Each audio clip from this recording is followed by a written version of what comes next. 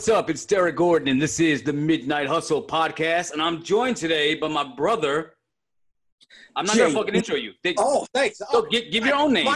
I am Jay the Unstoppable. JD Rosario, publisher of Unstoppable Comics, based out of Brooklyn, New York. Yeah, man. Yeah, definitely. And dude, you know that originally I wasn't planning on doing like having guests on Midnight Hustle because it's right. Just it takes too much fucking a lot of shit like to book guests and to get them on it.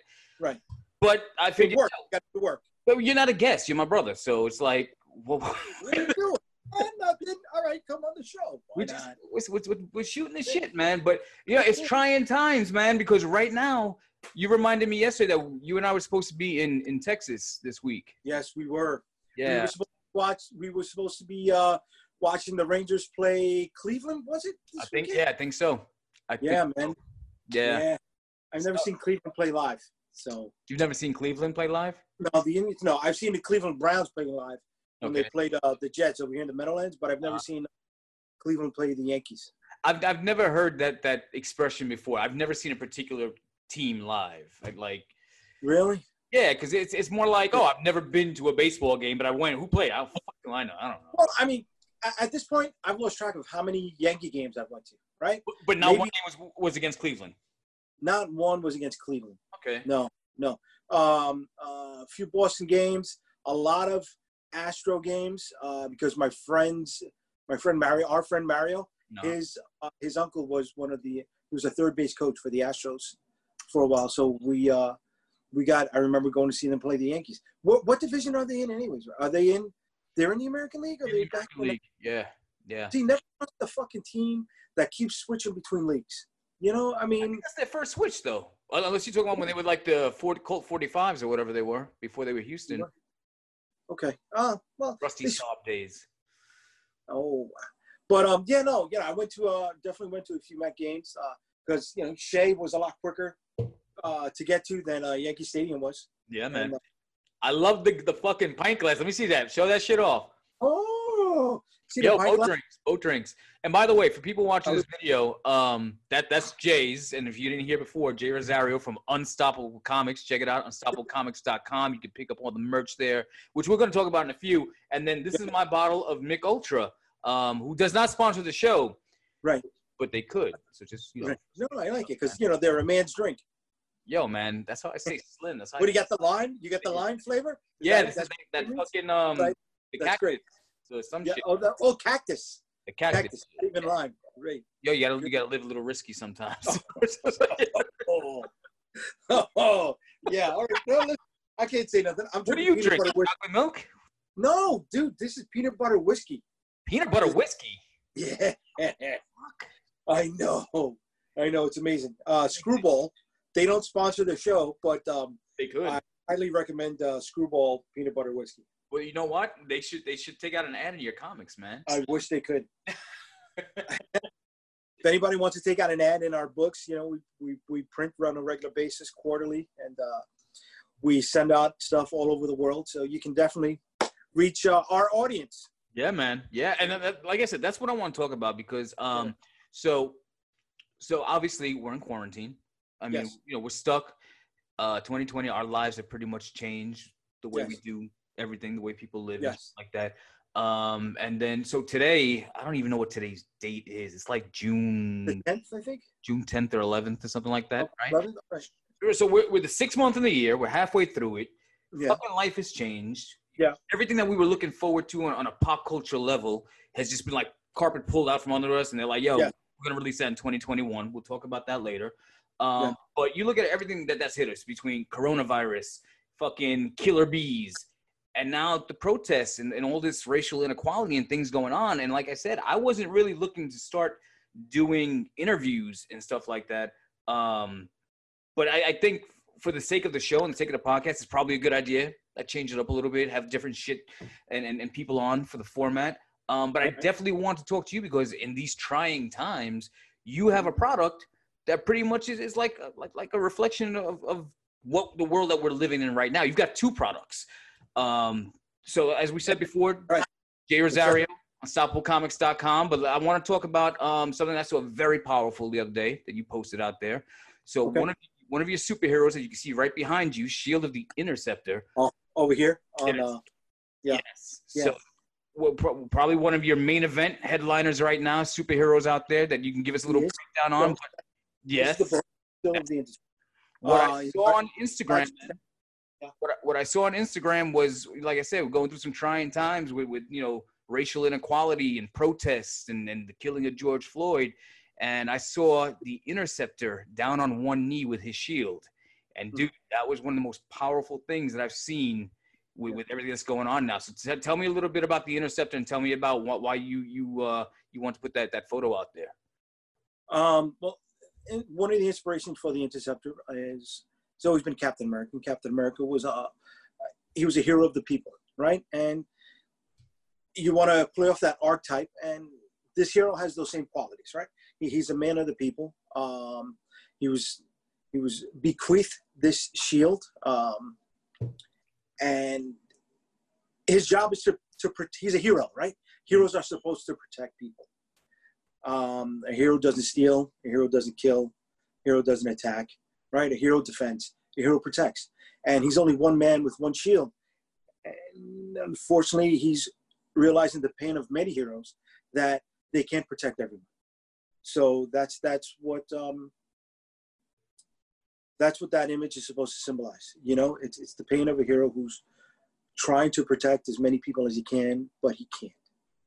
It's funny because when I look at that image, man, I see the shield itself, and the shield is I don't want to say weapon of choice, but it's his gimmick. Right. But obviously, he shields himself in battle against his arch nemesis, against weapons that try to destroy him. Yes. But I feel like in that moment there, he was on one knee, speaking to the people of what's happening today, but using that shield to block them from hatred, from inequality, from the police brutality and everything going on. And like I said, that image, and you guys really need to check this out on Instagram. I think you might have posted it on Twitter. J.O. dropped the handles in a few, but like I said, that image was very, very powerful. But I think the big thing about Unstoppable Comics, you and I mean, dude, you've been running Unstoppable Comics for almost a dozen years now. It's, 11 years, 12 years? 12 years. Yeah, 12 years. 12 years. And May 2008.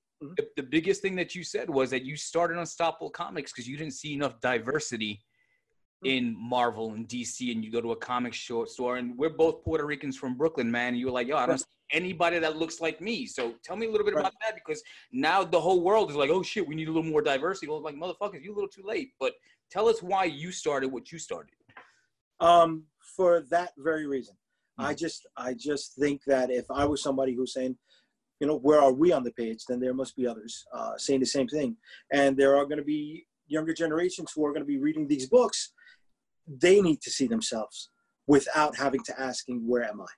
So once I had a little pennies in my pocket, I decided to put my money where my mouth was and build up Unstoppable Comics. Where was your mouth? It was in a bad place. It was sipping on a drink, baby. I'm just wondering, because you like, I put my money where my mouth is. I'm like, well, your mouth has been in some crazy places. Listen, man. You do whatever you can to afford the capital to pay for your publishing empire. Okay? Whatever you can, man. Even if it's, doing a jig in the rain outside a wrestling match, right? Whatever you can for a few shekels. Yeah, you know what? Again, racial inequality. You probably shouldn't be using the word jig these days. Right? You should just. I thought. I know. No, I didn't. It's right. Irish jig, right? Irish jig, right? But if you take it from down south and I say jig in the street out here in Florida, a lot of the fucking good old boys are like, word, where? Get the ropes. See, I didn't know that. I'm sorry for that. I really am. So if anybody's watching this, I only mentioned in that, the old happy stance. Oh, wow. Talking about putting my... Yo, don't boycott my shit. Please don't boycott my shit. Yo, and let me just tell you something, all right? I'm saying that if I scream that out here in Tampa, Florida, and I start yelling jig in the street, that the fucking rednecks will go crazy. Today, we had made custom signs that said, no justice, no peace. We are one people, and another one's with Black Lives Matter. Lori's out there, bam, bam, bam, putting it in the grass, and all the fucking crackers out here, like they were like, oh yeah, close the door. We're gonna go over there and tear them down. That shit happens, bro. First of all, I'll shoot somebody on my property. Second of all, I will find their house and start tearing down their fucking Trump signs. I mean, again, not trying to talk politics here, but dude, it's ugly down here, man. These fucking rednecks, they don't like people like us. Sorry about that. You didn't do it. No, it just, the way the world has turned into, it's just a fucking mess, man. Yeah, but dude, we grew up in that. We grew up in Brooklyn. We grew up in police brutality. We grew up in stop and frisk in Giuliani era and fucking, they didn't want David Dinkins. We had our own, and where we grew up in Brooklyn, we had our own armed security guards that were fucking racist against us. I mean, and, we've been living this our whole lives. I just made the mistake of coming all as fucking south as you can get and being with these idiots down here. I'm sorry about that. Speaking of the guards that we had, remember the rumor that one of the guys was on a film with Bruce Lee? You ever was that legit? Or wait, you used to train Bruce Lee way back in the day, right? Yeah. He was a quiet dude, man. I remember nobody. I don't remember his name at all. I just remember he wore glasses. We used to call him Mr. Miyagi because he was like 80 years old, but still a security guard. But he used to tell like great stories about him and Bruce Lee and really? Shit. Yeah, man. Look at that. Yeah. Let's get back to you, man. Yeah. It's important because, like I said, Unstoppable Comics been around a dozen years. You want to bring diversity into the picture. You're bringing it. And a few years ago when Black Panther came out, and I'll be the first one to say it, that's a fucking mediocre movie at best. Not a great movie. Great characters. But, the black community was like, oh, my God, best shit ever. I'm like, yo, slow down. Not the first comic book hero. We've had Blade. We've had other African-Americans on the You had Blade, rated R flick. You had Meteor Man, Robert Townsend. He tried to do the right thing. They felt a little too tongue-in-cheek, a little too kiddie. But you know what? Robert Townsend was somebody like us who he put his money where his mouth was, right? These were just above independent films. And he was diversifying the playing field out there for people, and was he diversifying the playing field? Because I feel like when you look at a Keenan Ivory Wayans movie, but they came up together. Him, what was it? Hollywood Shuffle. Remember Hollywood Shuffle? Yeah. Right. It was like an anthology flick. You know what? You mentioned the Wayans, and I had this conversation with somebody else the other day. And Keenan and Damon, those are my Wayans, right? SW1, Sean Wayans. Oh my God, he can't act for shit, And Marlon, it's like they're the last two guys on U2. You know what I mean? You always know Bono, Edge, but you don't know who the other two guys are. No. Those are the Wayans. I don't know. Damon and Keenan Ivory, those are the trailblazers, man. Those are the ones who made shit work.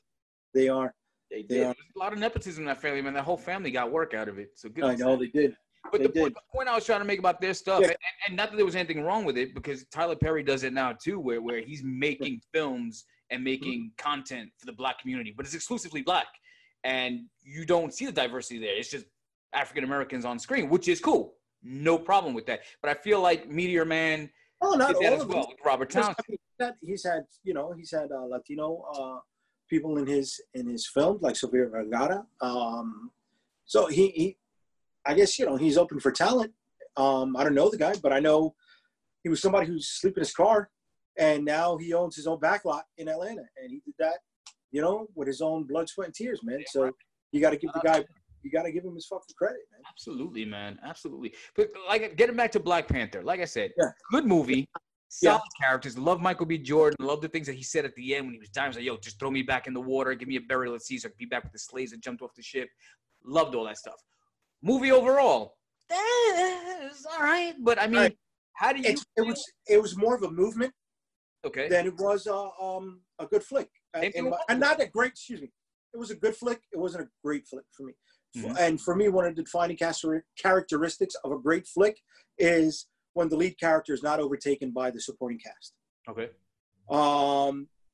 As good as the role was for Chadwick Boseman in this flick, I felt he was stronger in Civil War, and I felt the people that played his sister Shuri, she was a highlight of the flick. I look forward to seeing her. The guy who played M'Baku, he had Winston Duke. Dude, he had a lot of scene stealing moments. He was chewing it up. whatchamacallit, his girlfriend in the flick. You know, the one that he was in love with, and I just he didn't I don't think he was the lead in that flick that he should have been. You know, Chadwick wasn't the lead. Yeah, he didn't like. All right, let's go back to I mentioned not Civil War. Captain America: Winter Soldier. Right, as strong as the supporting characters were in that flick, Captain America still held the presence. Right, whenever he was on scene, you were looking at him. In Black Panther, whenever Chadwick Boseman was in the scene, I wasn't always focused on him. Why not? I felt the supporting cast was better. I really did. Than the leading man. Yeah, unless he was playing it. What's the word I'm looking for? The phrase I'm looking for here, where he was taking the back seat for the others to get the shine in the flick. Unless he was doing that, okay, I get it. You know, but see, my thing, and you mentioned it before, like Black Panther was a movement movie, and I totally respect that. Mm-hmm. But you can't blur the fucking lines. You'd be like, "Yo, this is one of the greatest movie of all time. It's gonna get a Best Picture Oscar nomination," which it did. Yo, like, slow the fucking horses down. You have your movement, you have your moment. Chill the fuck out, because, and again, I'm not saying it was a black film. The movie made bank. And the movie made bank because there was a lot of people who said we need to see more of this. All right, and but what about Wonder Woman? That was a movement for females. That was. I wasn't a fan of the first Wonder Woman when I first saw it. You know, when I watched it a second time, I'm like, okay, but still didn't do wonders for me. That movie's overrated as well. Another one, but again, it's the empowerment of having a female lead in the movie, to have Wonder Woman have her own shine. And I'm just like, listen, there's a difference between saying thank you for giving me that, thank you for my daughter seeing that, thank you for my son of color to see people like him on the screen. Yeah. I totally get that, and I love that. But when you start looking creatively, you start saying, yo, that's the best picture, that's this, nobody, yo, slow the fuck down. Like, you're taking it too far now. And Wonder Woman wasn't all that. And I hope people don't think I'm a misogynist and I'm feeling that. Not either. Not that. Because, I mean, I really like Salt. I don't know. Yeah, see, you didn't like Salt? Nah. I like Salt. You talking about the Angelina Jolie movie? Hell yeah. Yeah, nah, I'm good. What? Are you kidding me? Yeah, I didn't like Atomic Blonde. I didn't like Lucy. I didn't like Lucy. I liked Atomic Blonde. I really liked Atomic Blonde. I liked Atomic Blonde more than I like Salt. Okay. I didn't like Lucy. Yeah, I would put Atomic Blonde at the top of those three. I was looking forward to Black Widow coming out. Me too. Me too. Fucking hot, man. But are you looking forward to Black Widow because you want to see the Black Widow character in her own movie, or you want to see what happened in between right after Civil War, the continuity? I want to see more of her. I'm upset that she died in the flick. Okay. Spoilers. I think she's. I want to see more of her, and I want to see that little corner of her universe. What comes out of there? Mm-hmm. Is it going to be something like Fast and the Furious, where they do that Tokyo movie, but in the way everything breaks down, it's actually flick number 7. Yeah. Because they love the way that the other characters played off in it. Mm-hmm. I don't know. I hope. I like Scarlett Johansson. I just did not like Lucy. No, I agree. But I like The Island. Okay. You saw The Island? You didn't see The Island. I said, the Michael Bay movie, Ewan McGregor. Right. Lens flares all over the place. Yeah. That's just okay. I mean, Michael Bay, I used to love his style, and then his style became his style, and I was like, yo, dude, I've had enough. Just slow that shit down. But I want to talk about Unstoppable Comics again for 2 reasons. One, let's talk about your superheroes. Let's talk about the Storm Chasers. Let's talk about Shield of the Interceptor. Because you chose to create a company based on diversity, create characters of different colors, different races, different creeds, different sexual orientation, whatever the case may be. Do you feel, as a storyteller, as an owner, as a writer, that you have a responsibility to deliver a message Or do you feel like, yo, dude, let me just fucking live in my fantasy world and fucking create superhero stories? Stop telling me I gotta fucking do. I need responsibility now. That's not what I do this for. I don't want to say send a message, but I do want to say, hold characters of color up to a certain standard. Make sure that the ideals are hopefully in line with what I'd like to see in the world. And I mean, there's obviously certain stories I cannot tell. Right, as a straight man in New York, a straight light-skinned Spanish man here in New York. There's certain stories I cannot tell. There are certain stories I can tell. Right, there's so many stories that I can only tell from my perspective. So as long as I'm being true to that, then I think everything's good to go. I mean, when you look at Shield of the Interceptor, he's an Afro-Brit, right, based in Arthurian mythology. What does Brooklyn boy really know about that? Nothing, but I have a love for it, and I do my research, and I try to tell the best story I possibly can. No, and I get it, and I commend you for that. It's just like when you look at filmmakers, you have people who feel like there's a social commentary that needs to be told. Okay. Or I need to say this for a certain audience, or for a certain movement, or for a certain whatever the case is. And then you got other people like, yo, I'm just trying to fucking make movies. Like, I don't want to do a real job. I want to live in make believe. Let me just fucking have fun. And sometimes Mel did Apocalypto. Did he have to hire authentic Aztecs for the flick? No. The cast, they had Guatemalans, Ecuadorians, Mexicans, El Salvadorians, right? And he was a white Australian man. But Apocalypto's a kick-ass fucking flick, man. But do you feel that with your characters, because you have so much diversity, that you need to focus on a message of inclusion and acceptance and things of that nature? I think it's what works. I think it's what I feel the need to fit in. See, the Shield of the Interceptor, he's an Afro-Brit, not because I'm trying to play racial bingo. If you want to go back to the inspiration for it, back in the 80s, Captain America had given up the shield for a little while. And he was known, these are for all the comic book fans out there, and he had a black costume, and he was known as the Captain. Later, the character became the U.S. agent. But the person that became Captain America was a hero known as John Walker. And he had a partner. His partner's name was Battlestar. Battlestar was a black man, right, who had one of the original looking triangle shields that Captain America used. And as a kid, that's as close as I can get to a Puerto Rican guy in a comic book, right? He looked like an uncle that I had. So, all right, I was looking forward to seeing more of that character. And I followed that character when he was in another book called Silver Sable and the Wild Pig.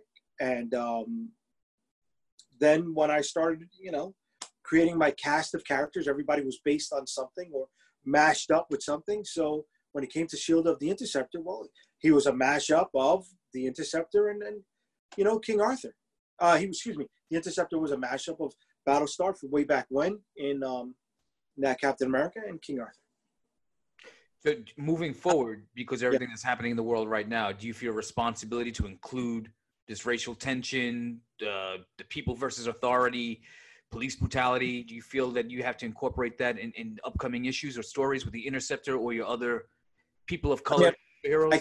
I can't avoid it, right? But it won't be the focus of certain storylines.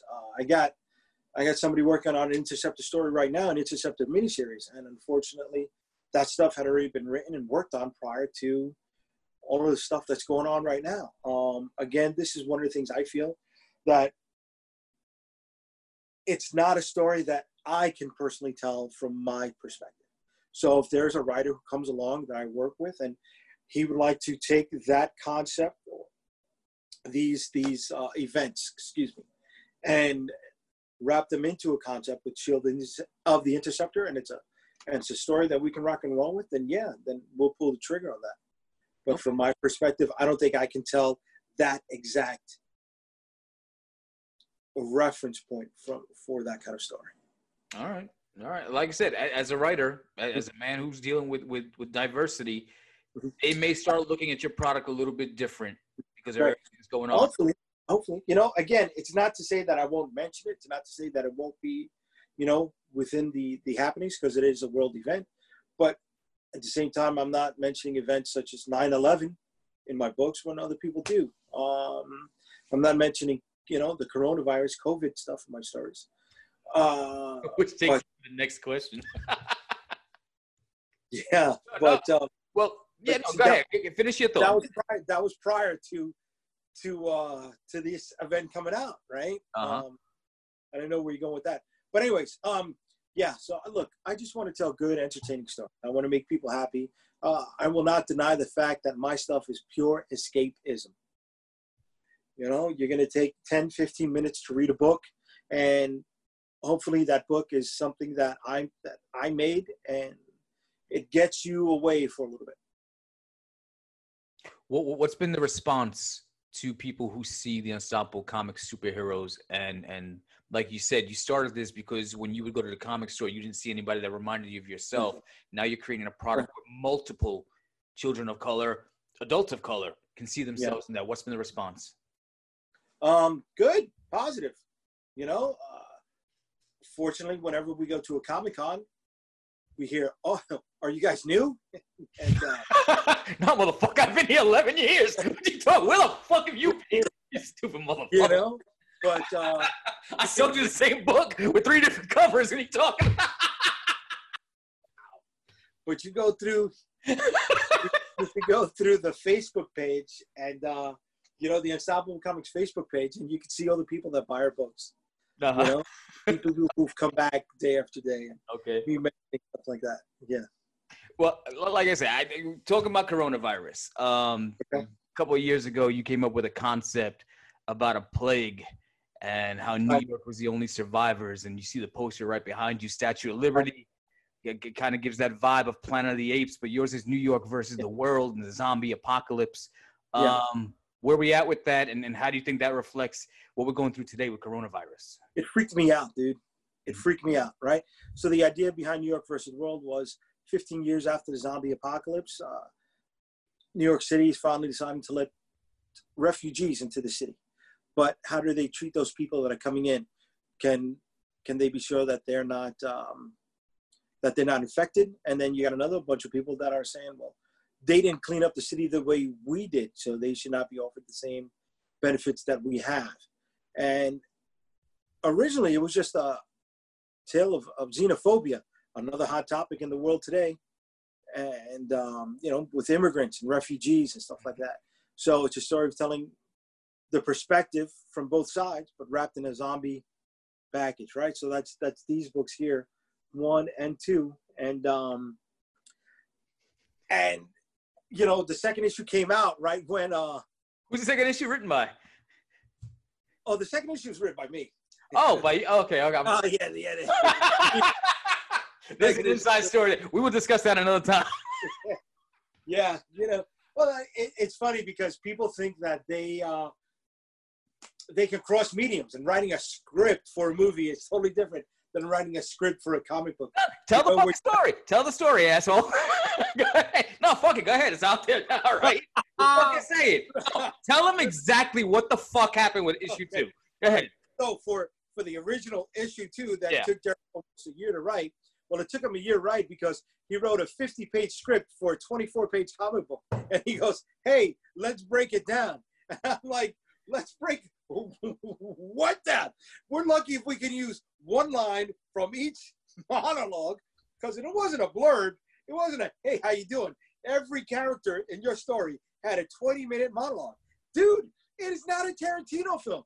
This is not Reservoir Dogs. They're not going to be sitting around a table for the first 25 minutes of a fucking movie, all right? Talking about a goddamn receipt. They're not. They can't. It's a comic book.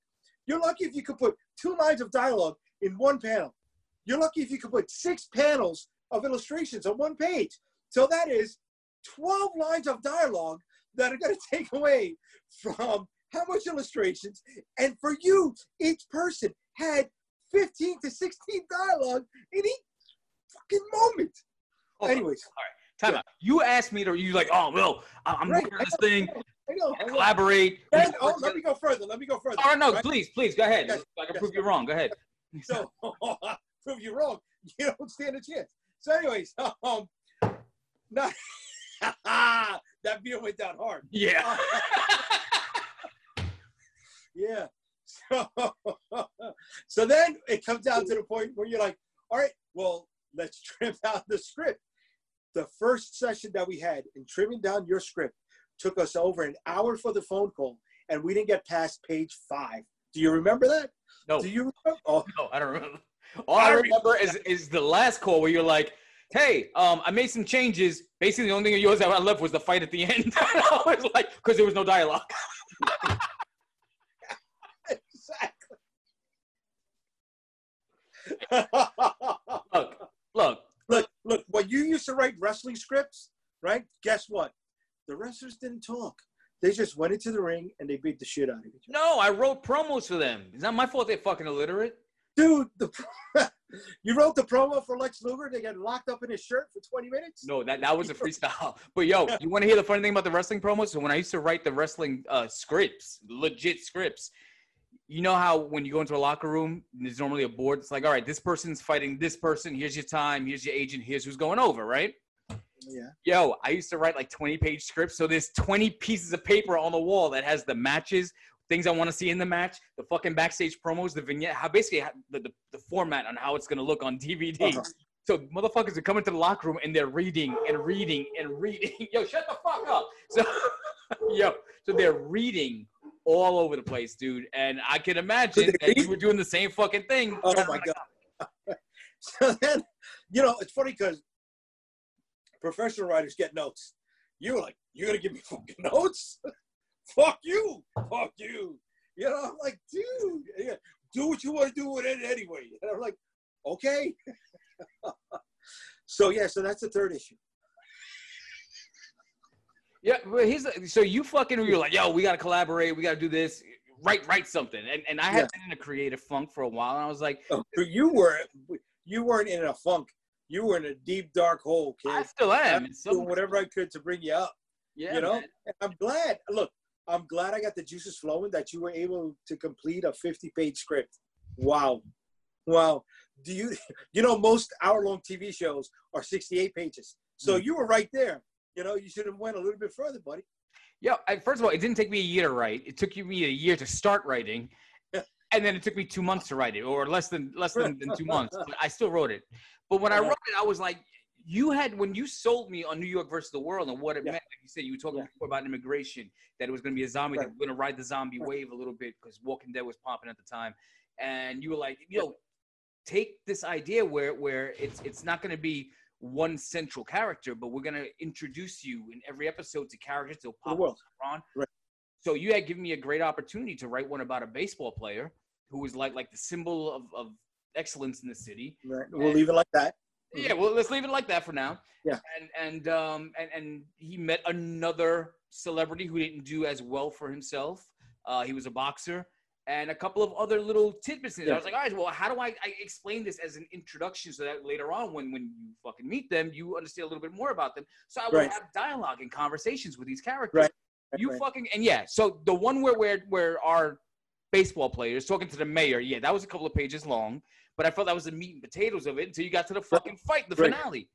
Right, but we didn't see. Okay, I'm not putting the mayor in right now. Okay, so we don't need the mayor. So we don't need the mayor, right?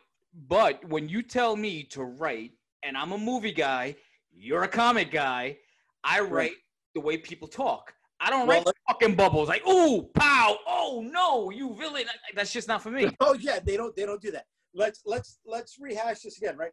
I am a writer. You are a cameraman, right? So, I am a writer as well. I shoot what I write. You're a cinematographer, right? Whatchamacallit? But wow, this motherfucker just called me a cameraman. Yo, where's the fucking end meeting button? Like, cameraman. How dare you? Motherfucker, you don't even pencil your own shit. Come on. I can't. I doodle. Yeah, drink a little more of your peanut butter whiskey, motherfucker. That's why there's no filter right now, right? Yo, but look, long story short, all right, is that whatever happened with episode. I don't fuck episode. I don't give a shit about that, right? Whatever. You do whatever the fuck you want with it. Bottom line, there's a great script out there that maybe somebody will want to make one day. Anyway. I can't wait to show it off. Wasn't it good though? All right. Other than the fact that it didn't fit in your panels and your fucking bubbles, it was still a good story though, right? Oh, it was boring. I was so proud when I wrote that. I handed it in. Yo, dude, I was so happy. Listen, I can't Big West shit on it. My first scripts were shitty. My first scripts were garbage. Mm-hmm. I will never deny that. You know, my current scripts, they're not going to win any kind of awards whatsoever. Let's be honest, right? It just happened to fit a certain format. Let me flip it for a second, right? Let's say I was with you at an event and you brought me in as your cameraman, right? Uh-huh. I'm shooting what I shoot based on the way I do things. I'm only shooting 15 minutes of footage, and you're like, what the fuck is this? You're out there for 5.5 fucking hours, right? I can't do nothing with 15 minutes worth of fucking footage. It's not even documentary material. I can't put it on the little clip on the DVD for bonus footage. There's nothing there. So it's the same thing. I don't understand your medium. You don't understand this one, but it's okay. I'm not hating for you. I'm not hating you for it. I'm not going to bash you for it. You know, I'll bust your balls for it. No, you just wasted two months of my fucking time, and then just like, I ain't going to use this. You know what? Okay, I'm going to throw this. This is why I'm a writer, because I'm going to put this metaphor out there. Oh, this is why you're a writer? Okay. You were in a deep, dark hole. Yes. Right? Yes. And each page of your 60-page script, right, was just one more rung on the ladder that helped you get out of that hole. You love that? I love that. You know why? Because I'm a writer, and I was able to spin that and make it nice and juicy for you. Oh, I didn't realize that a guy your size was a contortionist where you could suck your own dick. That's fucking awesome, dude. That's great. No, keep giving yourself credit. I'll give you some mic time. I'll back up. Go ahead. You got to get through high school somehow. All right, back to your product. New York the world, man. Well, I see a whole lot of editing going on in this. No, dude, this is going on raw, just like this. I don't give a fuck, dude. Listen. If I can't laugh at myself, then I can't get mad when somebody else laughs at me. So it don't matter. But New York versus the world, right? Yeah, again. So with COVID now and everything going on in the world and how it's changing, how we communicate with people, how we go outside, how we deal with the world. Yeah. Do you feel like I kind of mentioned before with diversity? Do you feel like now you have to incorporate some of the things that are happening in COVID? I feel something totally different. I feel like maybe that now is not the time to put out any zombie books based on a virus out of taste. When you say out of taste, is it because potentially maybe some of your readers or some of your customers out there have uncomfortable because they've been affected directly by COVID? 100%. Okay. Look, if you've gone to my Facebook page, if you've gone to the Unstoppable Comics Facebook page or the Instagram, you'll see that there was somebody who was a fan of Unstoppable Comics who would come to the shows and hang out with us and, constantly reach out and comment and help and spread the word about Unstoppable Comics. And we lost them. We lost them to the virus. And, was he a great friend and somebody that, hang out with and speak with to every night? No. But he was somebody I look forward to seeing, and he has a family. And you say you've lost customers to the virus? Friends. Okay. Friends. Okay. I don't want to say customers. I hate saying that Unstoppable Comics has customers. Man. It makes it feel so distant. Yeah. Okay. Yeah, man. You come to any convention when we had conventions, and you'll see I'd spend 10, 15 minutes with everybody who came to the show. Mm-hmm. They would have code words to try to get me to shut up and move on to the next person that was waiting. But I figure even if you're spending $2 on one of our books, then, you're worth my time, man. And even if you don't spend $2 on our books, you're worth my time. Just come to the show and check us out. But you're saying that you're going to hold off production or writing stories on New York versus the world because you think it's in bad taste. But at the same time, if you're still doing, I don't want to say Shield the Interceptor because just because he's black doesn't necessarily mean that's got to deal with police brutality. But maybe now's an opportunity for you to use your heroes and your storytelling abilities to provide hope to people who are dealing with diversity or with the COVID virus. That maybe it's something that, hey, look, this is how we get through it together. Okay, something to think. Strength. Okay. Now, listen, the heroes out there don't just wear fucking police uniforms and nurse outfits and stuff like that. There's other heroes out there who are lifting people up and then finding ways to make them, right. Yeah. Sometimes. So, absolutely right. There's that. Yeah. Look, there's, like I said, we got quite a few books in production for the next 5 releases, actually. And, we're a small business. We don't have a ton of funds coming in on a regular basis to put out stuff every week, every other week, every month, every other month. Okay. We do things on a quarterly basis. So to have those 5 books in production right now, it takes a lot of time and a lot of resources based on the ways we're doing things right now. So we're going to go along with that. And when the books come back to get lettered, because that's the final process, and if there's opportunities to mention some of the events and give our characters perspective on those events, yes, we will take those opportunities to do that. With everything going on, the fact that you're quarantined, does it give you more time to dedicate to telling stories or to writing product? Oh yeah, man. It's funny because when this all started, I was just building outlines, and I dropped about maybe 7 solid outlines and a few other ones that just weren't fully fleshed out. They were just framework. But from that point, we've written 3 solid scripts from those outlines that I've done, and now I'm on the first draft on some of the other scripts. Okay, it's there, man. One of your big things was your yearly presence at New York Comic Con. Safe doing that this year? Dude, I don't know what's going to go on with that, man. There's a lot of big conventions after New York Comic Con, not as big as New York Comic Con, but they've already canceled. And these are some of the ones in November and December. So I don't know if you know BlizzCon, based on the company Blizzard that does World of Warcraft, Overwatch, very popular video game. They also have the Wizard of the Coast trading cards that they were, Magic, the Gathering cards, which was prior to Yu-Gi-Oh! And Pokemon cards, stuff like that. So they do all of that, and they already canceled their convention. And then you got Rhode Island Comic Con, which is the first big con after New York Comic Con in November, and they've already sent out notices that they have canceled. What about New York Comic Con? They haven't? They have not sent out notices. They keep sending out invoices. But, here's the problem that I'm having, though, is that New York is a hot spot, but also the Javits Center, where it's held, is used as a fucking medical center right now. It was. There's no longer people that had the virus at the medical center, but how long is it going to take for them to decontaminate it? Right. Will it be ready in time? On top of that, will the convention have as many people going to it? Again, it was 250,000 people, right? They're not giving us a discount right now based on, hey, maybe we're going to have 10,000 people show up to the show.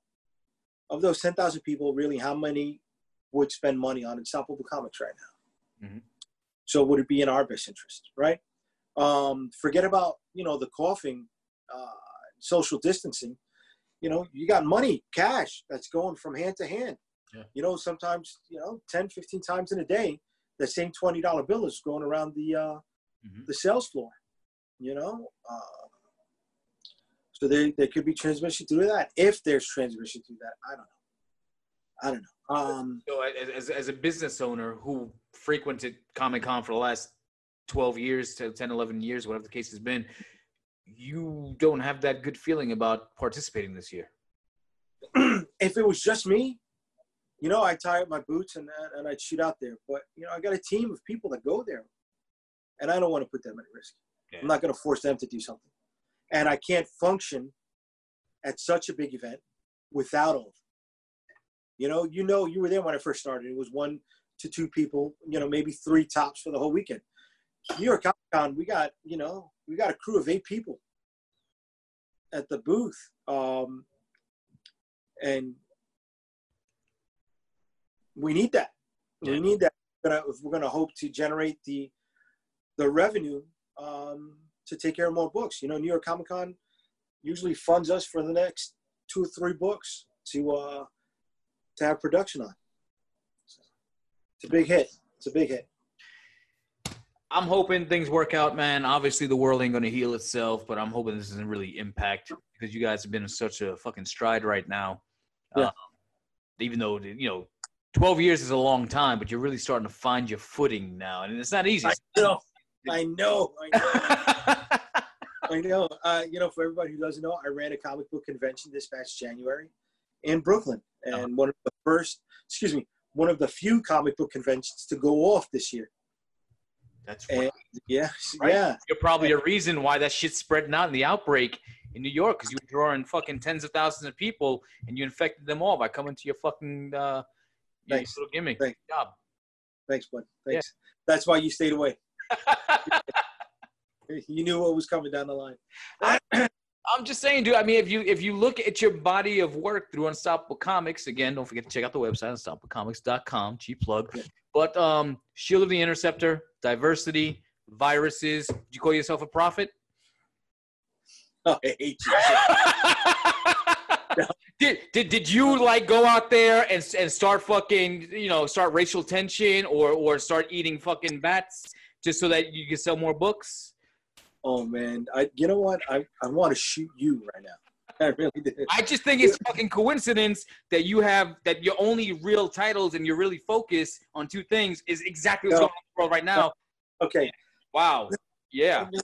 Holy shit, man. It's like you started a fucking virus. It happens to be New York, the fucking place that, the epicenter of the world right now, ground zero. And then you got Shield of the Interceptor. Like, how the fuck do I sell more of these comics? Oh, you know what? Let's start some fucking just oh my god. I don't know, man. I mean, if there's ever a time for you to capitalize on two things at once in 1 year, on your anniversary, I'm just calling like I see it. Appreciate it. Thanks. When's your next wrestling show? I want to go. Dude, Die Hard died. You didn't hear? He's done. He's gonna die tonight. Okay. He's gonna die. I'm gonna call your wife in about 20 minutes. All right. Listen, don't forget, people, check it out. UnstoppableComics.com. That's JD Rosario. He's not going anywhere. I'm just saying we're not going to talk comic books anymore right now, but thank you for that. Let's talk about real life, man. What the fuck? So quarantine, what you been doing with yourself, man? I know you're working.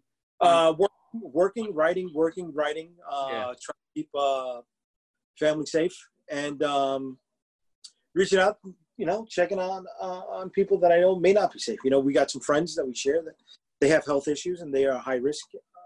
So we want to make sure they're good. Other than that, watching movies. I've gone through everything on Netflix, Amazon, Disney, Tubi, YouTube. That's that 10-minute shit, right? Like they give you a full episode. No, that's Quibi. Oh, Quibi. Tubi is like a YouTube. They got older movies, shows, stuff that Netflix doesn't want. Okay. Yeah. Yeah, I can't watch any of that shit. I got like all the streaming services. Dude, I don't watch it. The wife and kids watch that shit. I'm lucky.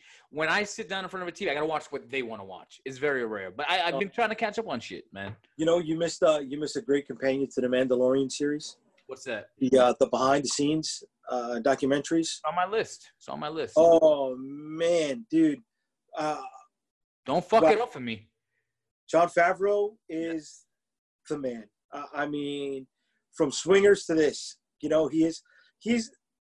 I know it's Dave Filoni is pretty much going to be the Kevin Feige of the Star Wars universe, but Jon Favreau, it should be in his hands, man. Agree. And you'll see it. There.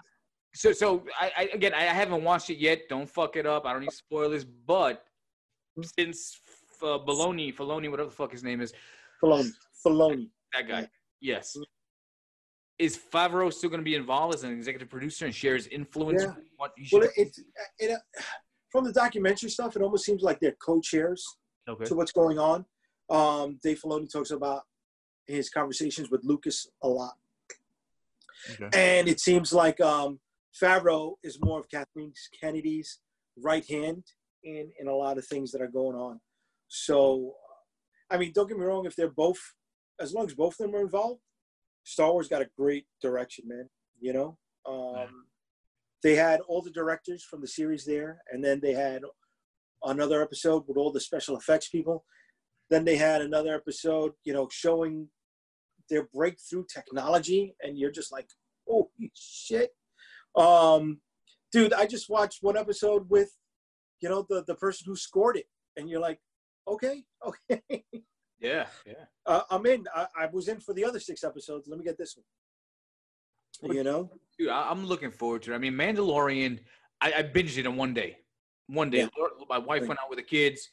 I was like, really? Oh, as a matter of fact, I think my son was here. Nico was here, but I was just like, I want to catch this. But then what I didn't realize was like, one episode was like 1 hour, then was a half hour, then was 42. I was like, there's no consistency there, but I can knock this shit out in one day.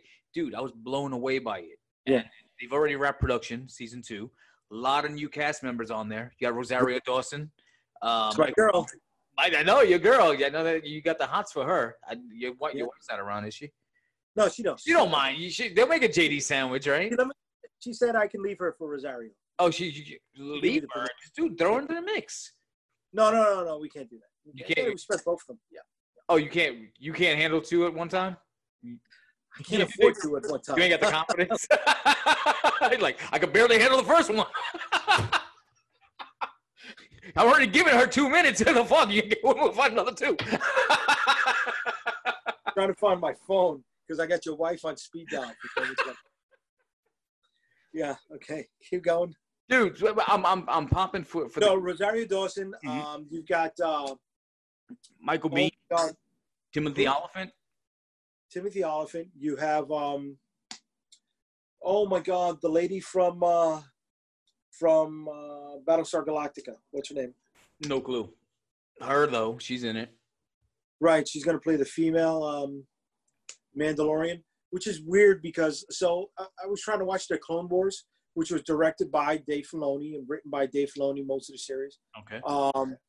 And a lot of the facts, a lot of the laws, the rules that were established in Mandalorian were like broken in Clone Wars, but that predated the Mandalorian. Like everybody had their helmet off, and in Mandalorian, if you take off your helmet, you're out of the creed, right? Right. So they had their helmets off all the time over there. Yeah, so and then it's weird because they're bringing back the guy Tiramisu, whatever the fuck his name is, from Jango Fett from Attack of the Clones. The clone, that guy. Temuera Morrison? That guy, yes. Yeah. I'm not good with names. Faces, I'm good with. Names, not so much. Yeah, I'm good with faces either. Temuera Morrison. That guy. So how do they do this? Because we've already revealed that it's Pedro Pascal under the Mandalorian hood. They're talking about bringing back Boba Fett, but now they're saying that Timothy Olyphant is going to be wearing Boba Fett's armor. So the speculation is that Boba Fett survived the Sarlacc pit, but somehow Timothy Olyphant, and there's a character, I guess, in the books. The books are a cartoon. Where I never read many books. I read the Timothy Zahn books. Okay. Read the Dark Empire comics. I read some of the Young Jedi Academy stuff, but all that stuff got wiped out, right? And I remember in the books, Dengar. Remember the guy that had the bandit? wrapping? Yeah, man. So apparently he was the one that saved Boba from the Sarlacc pit after Jedi. Okay. So Boba wasn't digested. He was in there maybe a day or something like that. Okay. And Dengar was the one that pulled him out. But it could be something as simple as what they did in Batman in The Dark Knight. Remember, Nolan had he had people wearing the Batman costume, mm-hmm. and they weren't Batman. Yeah. And then the real Batman came out, and he was like, "What are you doing?" And they were like, "We're trying to help you," and he was like, "This is not what I do." Right. So that could be that kind of situation, Yeah. Star Wars above using themes that have been established before. So I've been hearing that Timothy Olyphant might be some dude that's being a bullshitter in Mandalorian armor, Boba Fett's armor, and then Tiramisu comes out of the pit. And he's on the hunt. That guy, he's on the hunt to get the fucking armor back. And I guess it's going to set up season 3 where there may be a showdown between the Mandalorian and Boba Fett, which would be fucking money. I'm a big Timothy Olyphant fan. I don't know if you ever saw Justified. That was an awesome show. That's the Western show he was doing. He was like a sheriff or something. He was a U.S. Marshal. Close enough. President. Yeah. Mm-hmm. I love how you do your research. I know it exists. Like I said, you know, I'm good with faces. He was wearing a cowboy hat and he had like a sheriff badge on, like fucking Woody from Toy Story. He was Marshal. That's what he looked like. Yeah. You know, it's funny. I know anybody who's watching this is going to go back and say, "Oh, I know why Jay didn't use his script." And anybody who orders the book's like, God damn, why the fuck didn't he let this guy write some more? So, all right. What else have you been watching? Like, tell me what you've been binging. What are some of your recommendations? I'll tell you what I've been catching up on during. What have I been watching? I saw Extraction. So tell me about it. I want to see that. Is it worth it? It's worth it. It's worth it. You know, Chris Hemsworth is great, dude. You know, and he's pretty good when he's not saying "my hammer." You know, so it's great to see him out of character. But it's a pretty decent flick. You know. Do you ever get to see his movie 12 Strong? No, I caught bits and pieces of it. Yeah, I didn't watch. I'm wondering how he holds up as a leading man without the hammer. Right.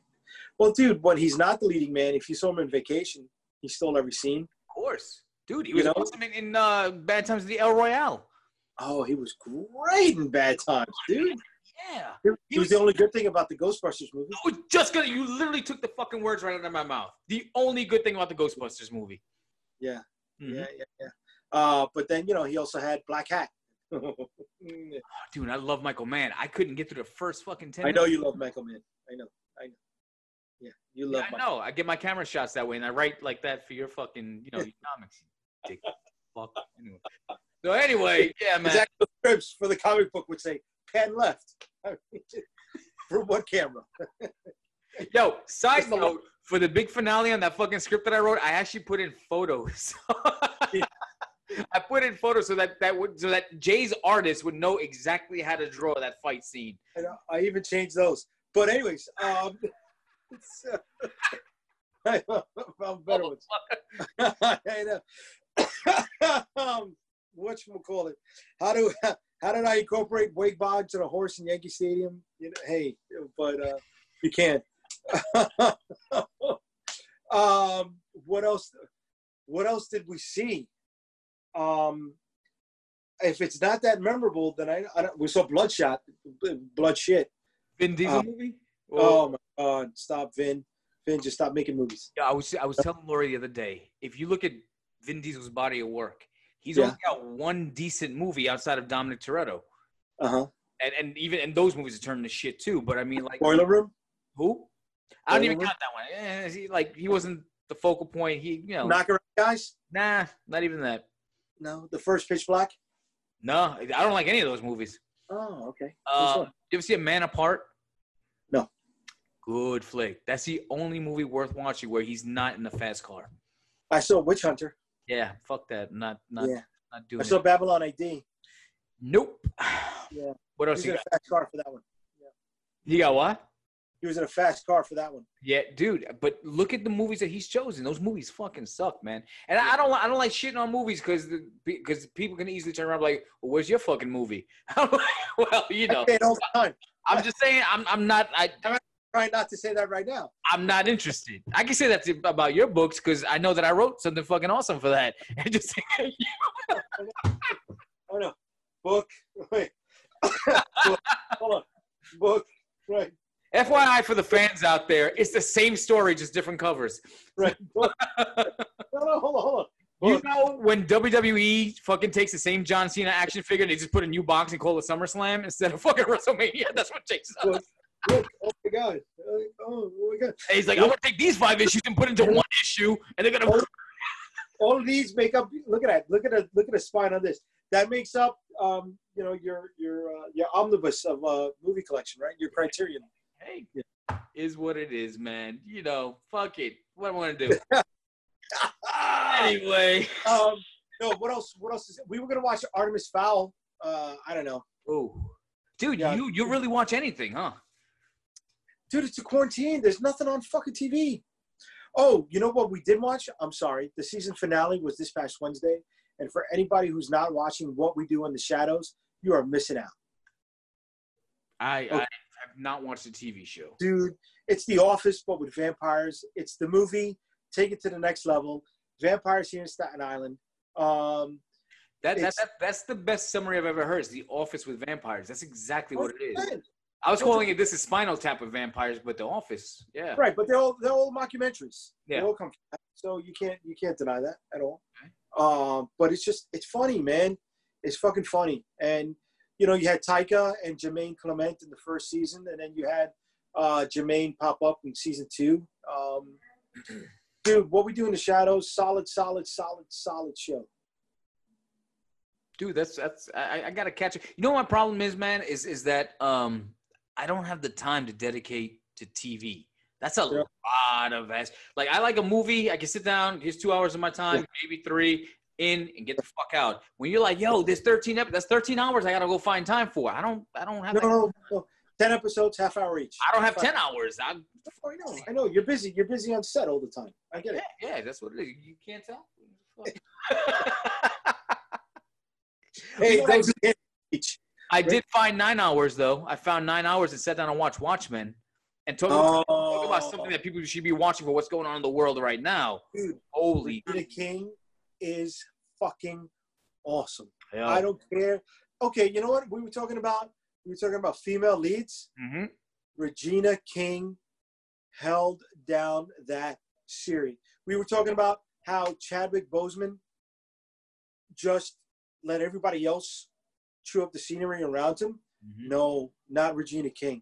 No matter what scene Regina King was in, she was the focal point in every scene she was in. She was that show.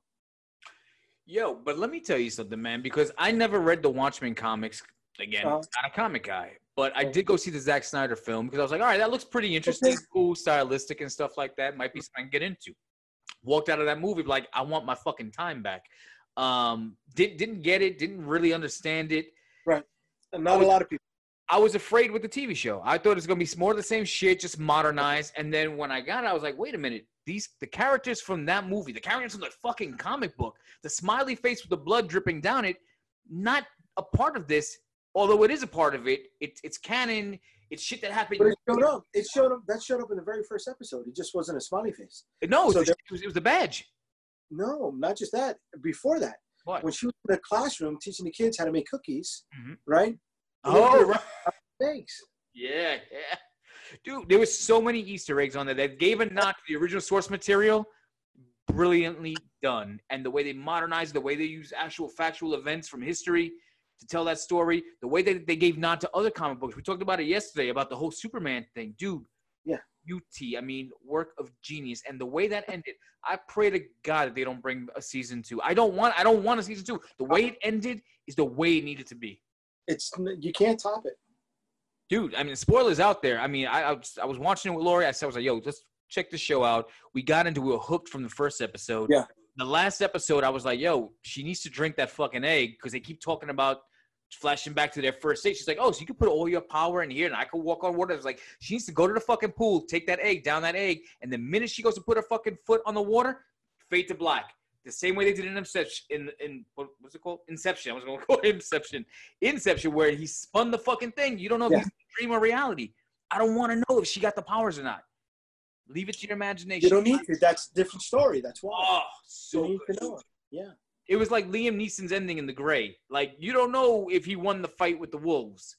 You just I knew never it saw was going to happen. Oh, my God, dude. That movie's a fucking masterpiece. Oh, yeah? That's your next favorite movie. Check that out when you get a chance, dude. Brilliant movie. Okay. All right, I'll check it out. I don't know. I think I need to reevaluate my top 5. What do you mean? I haven't seen it for a long time. You know, my top 5 had movies like the first Spider-Man, the Tobey Maguire one. Ooh. It had Empire in there. It had Superman 2. It had Jurassic Park. And it had Wedding Crashers. That was my top 5. But it's like, You know, I can't have – I don't have an ultimate top 5 that supersedes genre whatsoever. But that's the thing, dude. Your top 5 shouldn't. So here's my perspective: is that your top 5 shouldn't change because it's like when that's on TV, the world stops, and it draws you to it. Or when you're needed, like it's just there. It's a part of you. Right. But you may come across a new movie where it's just like, wow, that like fucking Endgame, not in my top 5, maybe my top 10. Dude, that movie's brilliant. I know, but it's like, long like a motherfucker. Yeah, that's why. Yes, that's why. All right, if it's on TV, I'm like, they close to the end. But dude, it's like there's some movies that may come out like Joker, man. Joker, I look at the Joker and I'm like, that's the movie I would have made.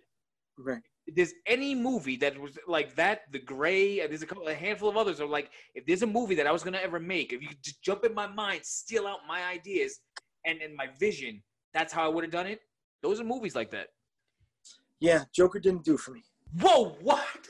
What the fuck? Hold up. It's fucking June. This came out in October. How do we not have this discussion yet? We did. What do you mean Joker didn't do it for you? What the fuck is wrong with you?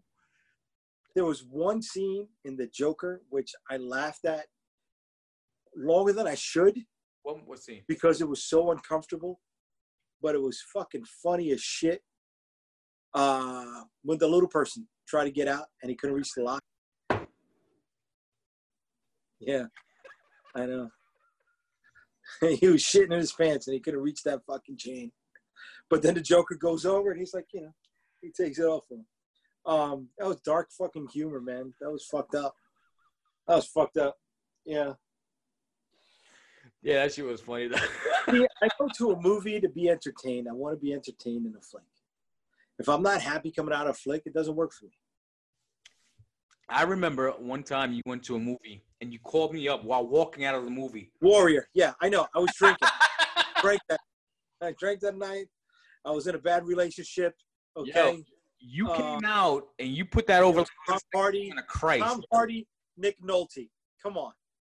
I know. Nah. I know. Nah. I know. Look, you're going to put Tom Hardy's Capone over. I know. No, actually, it's on my list of things I'm going to be watching soon. Okay. Have you seen it? No. Or will you see it? No. Is it because it looks like shit? Because Tom Hardy's playing Capone? Or because it was directed by Josh Trank? I already know Trank directed it, but now I'm definitely not going to watch it. Did you get to see his Fantastic Four film? About 30 seconds of it. That's it? 30 seconds? But then I wasn't a fan of Chronicle either. I don't care. Chronicle wasn't bad, man. Chronicle was an original concept. Yeah, I wasn't a fan of it. As a superhero guy who... I'd rather watch Brightburn than watch Chronicle. Dude, Brightburn was genius, man. Yeah. Yeah. Good fucking movie. Brightburn is dark, man. Nobody talks about that movie, man. No. They don't. Good flick, man. Good flick. That's good filmmaking right there. James Gunn, dude. I like that his, oh my God, I can't remember the name of it, but where everybody was locked in the office building. Which one? He did a movie kind of like Purge. What is that? That's not, what genre does Purge fall into? It's not horror. It's not suspense. Wait, you talking about like the Belko Experiment? The Belko Experiment. Oh, there we go. I like that flick, dude. Yo, fuck out of here. On paper, it might have been a decent concept. In execution, yeah, not so much. Listen, any flick that Tony Goldwyn dies in is a good flick, bro. Why do you say that? I guess you're a big fan of Ghost. Ghost, The Sixth Day. What else was he in? He was in something else. He was in a bunch of stuff. But you're saying that as long as he dies in the movie, it's a good flick. All right. It's like Sean Bean. If Sean Bean is in a flick and he doesn't die, it's a bad flick. Dude, Sean Bean has one fucking face and he plays the same character in every movie. Yes. He has no range. Good actor, but no range. Right. Very intense. Oh, he does. Of course he does. Did you watch The Martian? Yeah. Was he in that? Yeah. Well, his acting was so good, I forgot about it. I didn't notice. But what did he play? He didn't die. He didn't die. That's the problem. That's the problem. No, he was part of the support crew, stuff like that. I don't remember any of that shit. Yeah. You know what I said about The Martian? The same thing I said about Castaway. Fuck this movie, because when you watch Castaway with Tom Hanks, yeah, the opening credits, you're panning around his house, and you see that he was a Cub Scout leader or Boy Scout leader, that he's an adventurer, that he was an outdoorsman. Yo, if it was you and me, that movie would have been fucking 5 minutes long. Oh, I'd be dead. Okay, so the fact that of all the astronauts, the botanist is the one that gets left behind, the only one that can fucking plant food on a planet that has no water.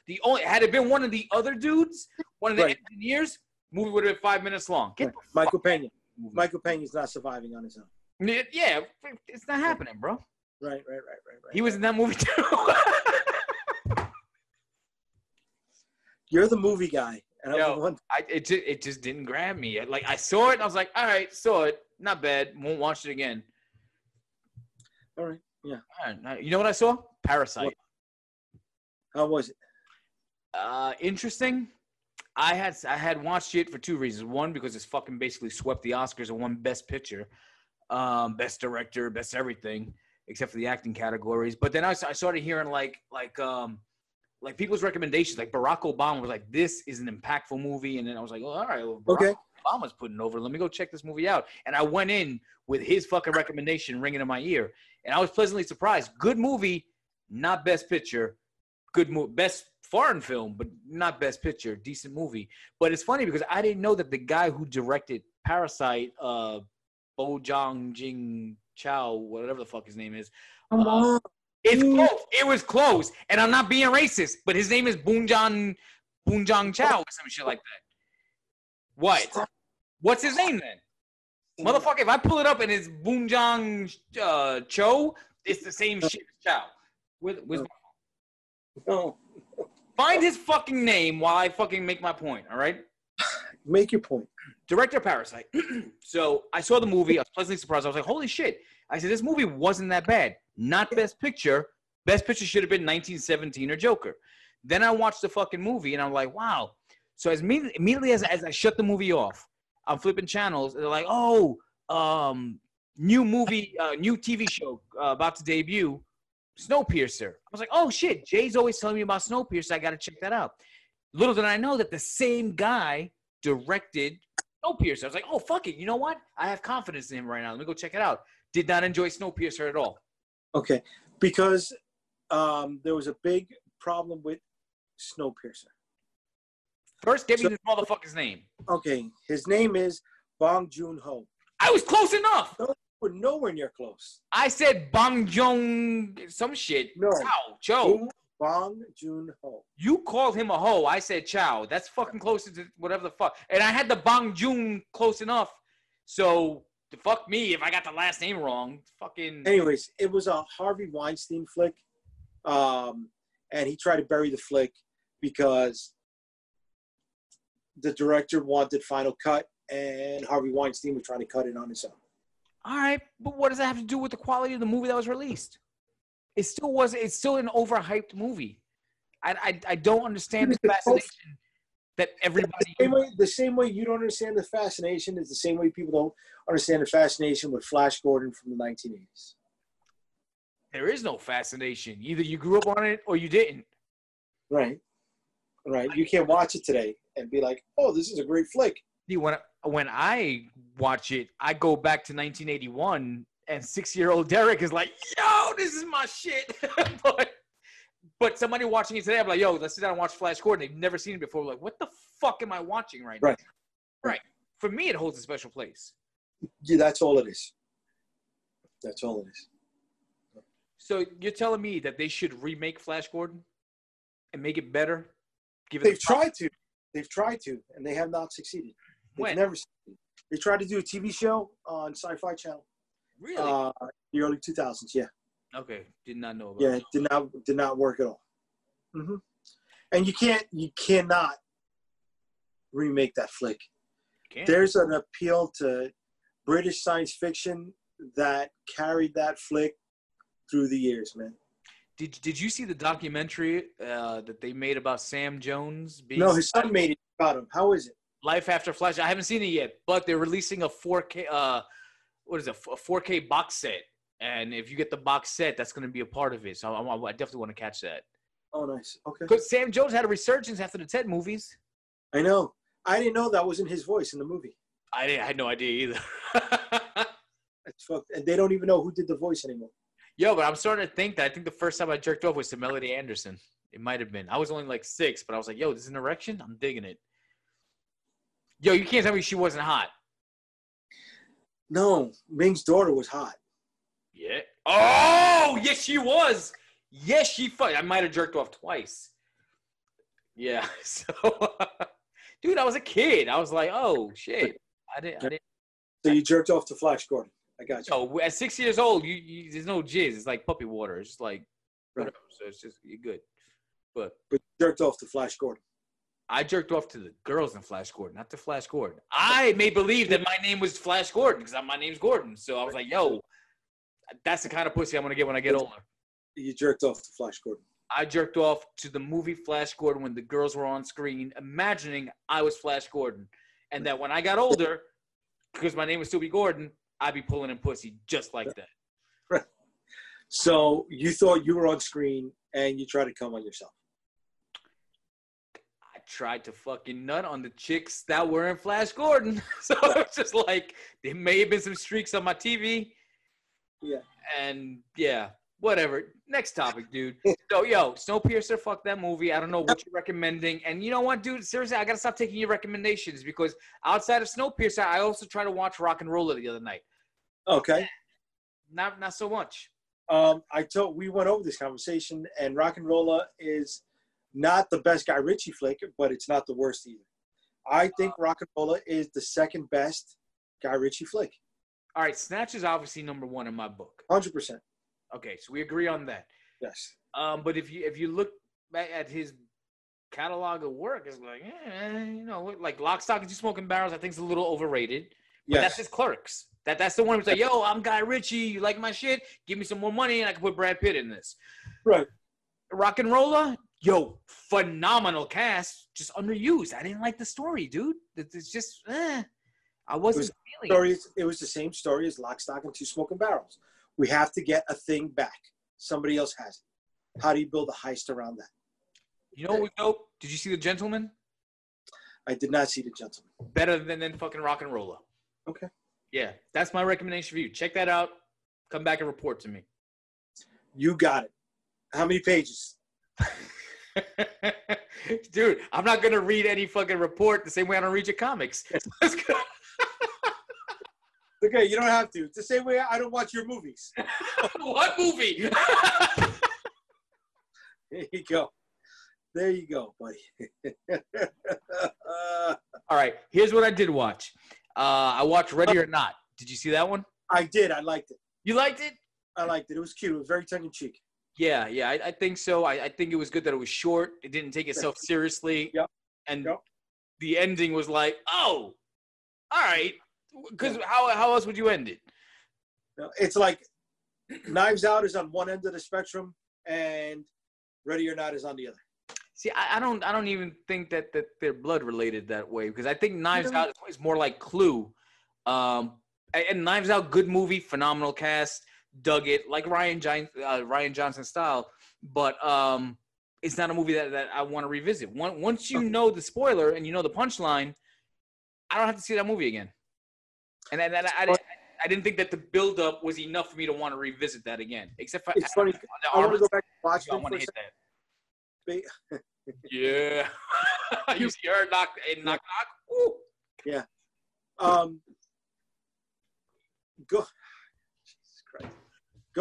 Going back to revisiting something, right? Knowing the ending of Watchmen, you can rewatch Watchmen, the series, and it takes a totally different context. For anybody who's watched it before, the scene where Regina King is in the mausoleum with Jean Smart plays totally different once you know what the ending is. Okay. You know, it's not local cop or vigilante versus federal agent, former vigilante. It's my husband, your ex-boyfriend. Yeah. But you don't know that until the end of the flick. Right. So there's certain things you can watch again. And I think that's one of the things that is appealing about Watchmen. You can watch it twice. Yo, dude, put on your chapstick. Let's blow this fucking series a little bit more. Because, yo, first of all, each standalone episode, each episode could be a standalone. When they're going back and they're talking about Hooded Justice and they're doing the black and white showing that was awesome. Reeves. That was awesome. Wow. When fucking Regina is living through his pills. Yes. Fucking tremendous. Yes. When they do that episode that we talked about, a God walks into a bar. I mean, tremendous. And you go back, like I'm saying, you can go back and watch that and pick up new things now that you know the spoilers, but you can appreciate it more and tie it together because you're like, all right, so this. Oh my God, yeah. Yeah. Hell yeah. You know, you didn't think I was gonna like that shit. You didn't even think I was gonna watch it. Fuck you. I didn't think you were gonna watch it at all. I really didn't. You know, seeing a resurgence with Don Johnson again. I was so disappointed that he was only in for one episode, man. But having the villains cut to the chase, you know, it's no long drawn out monologue. You know, it was, all right, you're here, you're in the chair, and we're sending you out. You know, you're gone for a few episodes. Yeah. It's kind of like, did you get to see The Outsider? No. HBO series based on Stephen King with Jason Bateman. Same thing that happened. I love Jason Bateman, and I was like, oh, well, you know, dude, I'm a big fan of Ozarks. Love Ozarks. Oh, dude, Ozarks is my shit, bro. Did I tell you that Felix Solis, the drug lord in season 3, was hanging out with me in New York Comic Con? Wait, what? Yeah, dude, cool dude. He's a big Star Wars G.I. Joe fan. All right, time out. Did you get contact information? Yeah, we're Facebook, we're Instagram dudes. Yeah. That's your dude? Yeah, dude, he's a cool dude. Oh man, is he from New York? He is from New York. Yeah, he's from New York, Upper East Side. Cool dude, man. Real cool dude. Going back to, you know, I talk to people during New York Comic Con, right? Because they're not customers, they're fans. Right. So he came by the booth for bullshitting, and we were talking about, you know, classic Star Wars, Kenner Star Wars. And I was like, okay, I need to know how much of a fan you are, right? And this will let me know if you're just somebody who's into it or somebody who's like balls deep into it. Yeah. Did he buy the crowdfunded Jabba Cell bars that came out a few years ago? He goes, I got 2 of them. And I had he tells me that I had to lie to my wife and say they were production gifts. I'm like, you're a fucking man. You're going to be best friends for life, dude. Yo, those things are fucking expensive, bro. Well, it was $500 when it came out, and it goes for like $2,000 now. Fuck, man. Yeah. But anyways, so when I saw him on Ozark, I was like, holy shit, that's Felix. Awesome dude, man. Awesome. So you didn't know him? You didn't know he was an actor at the time when you met him? I didn't. Somebody else did.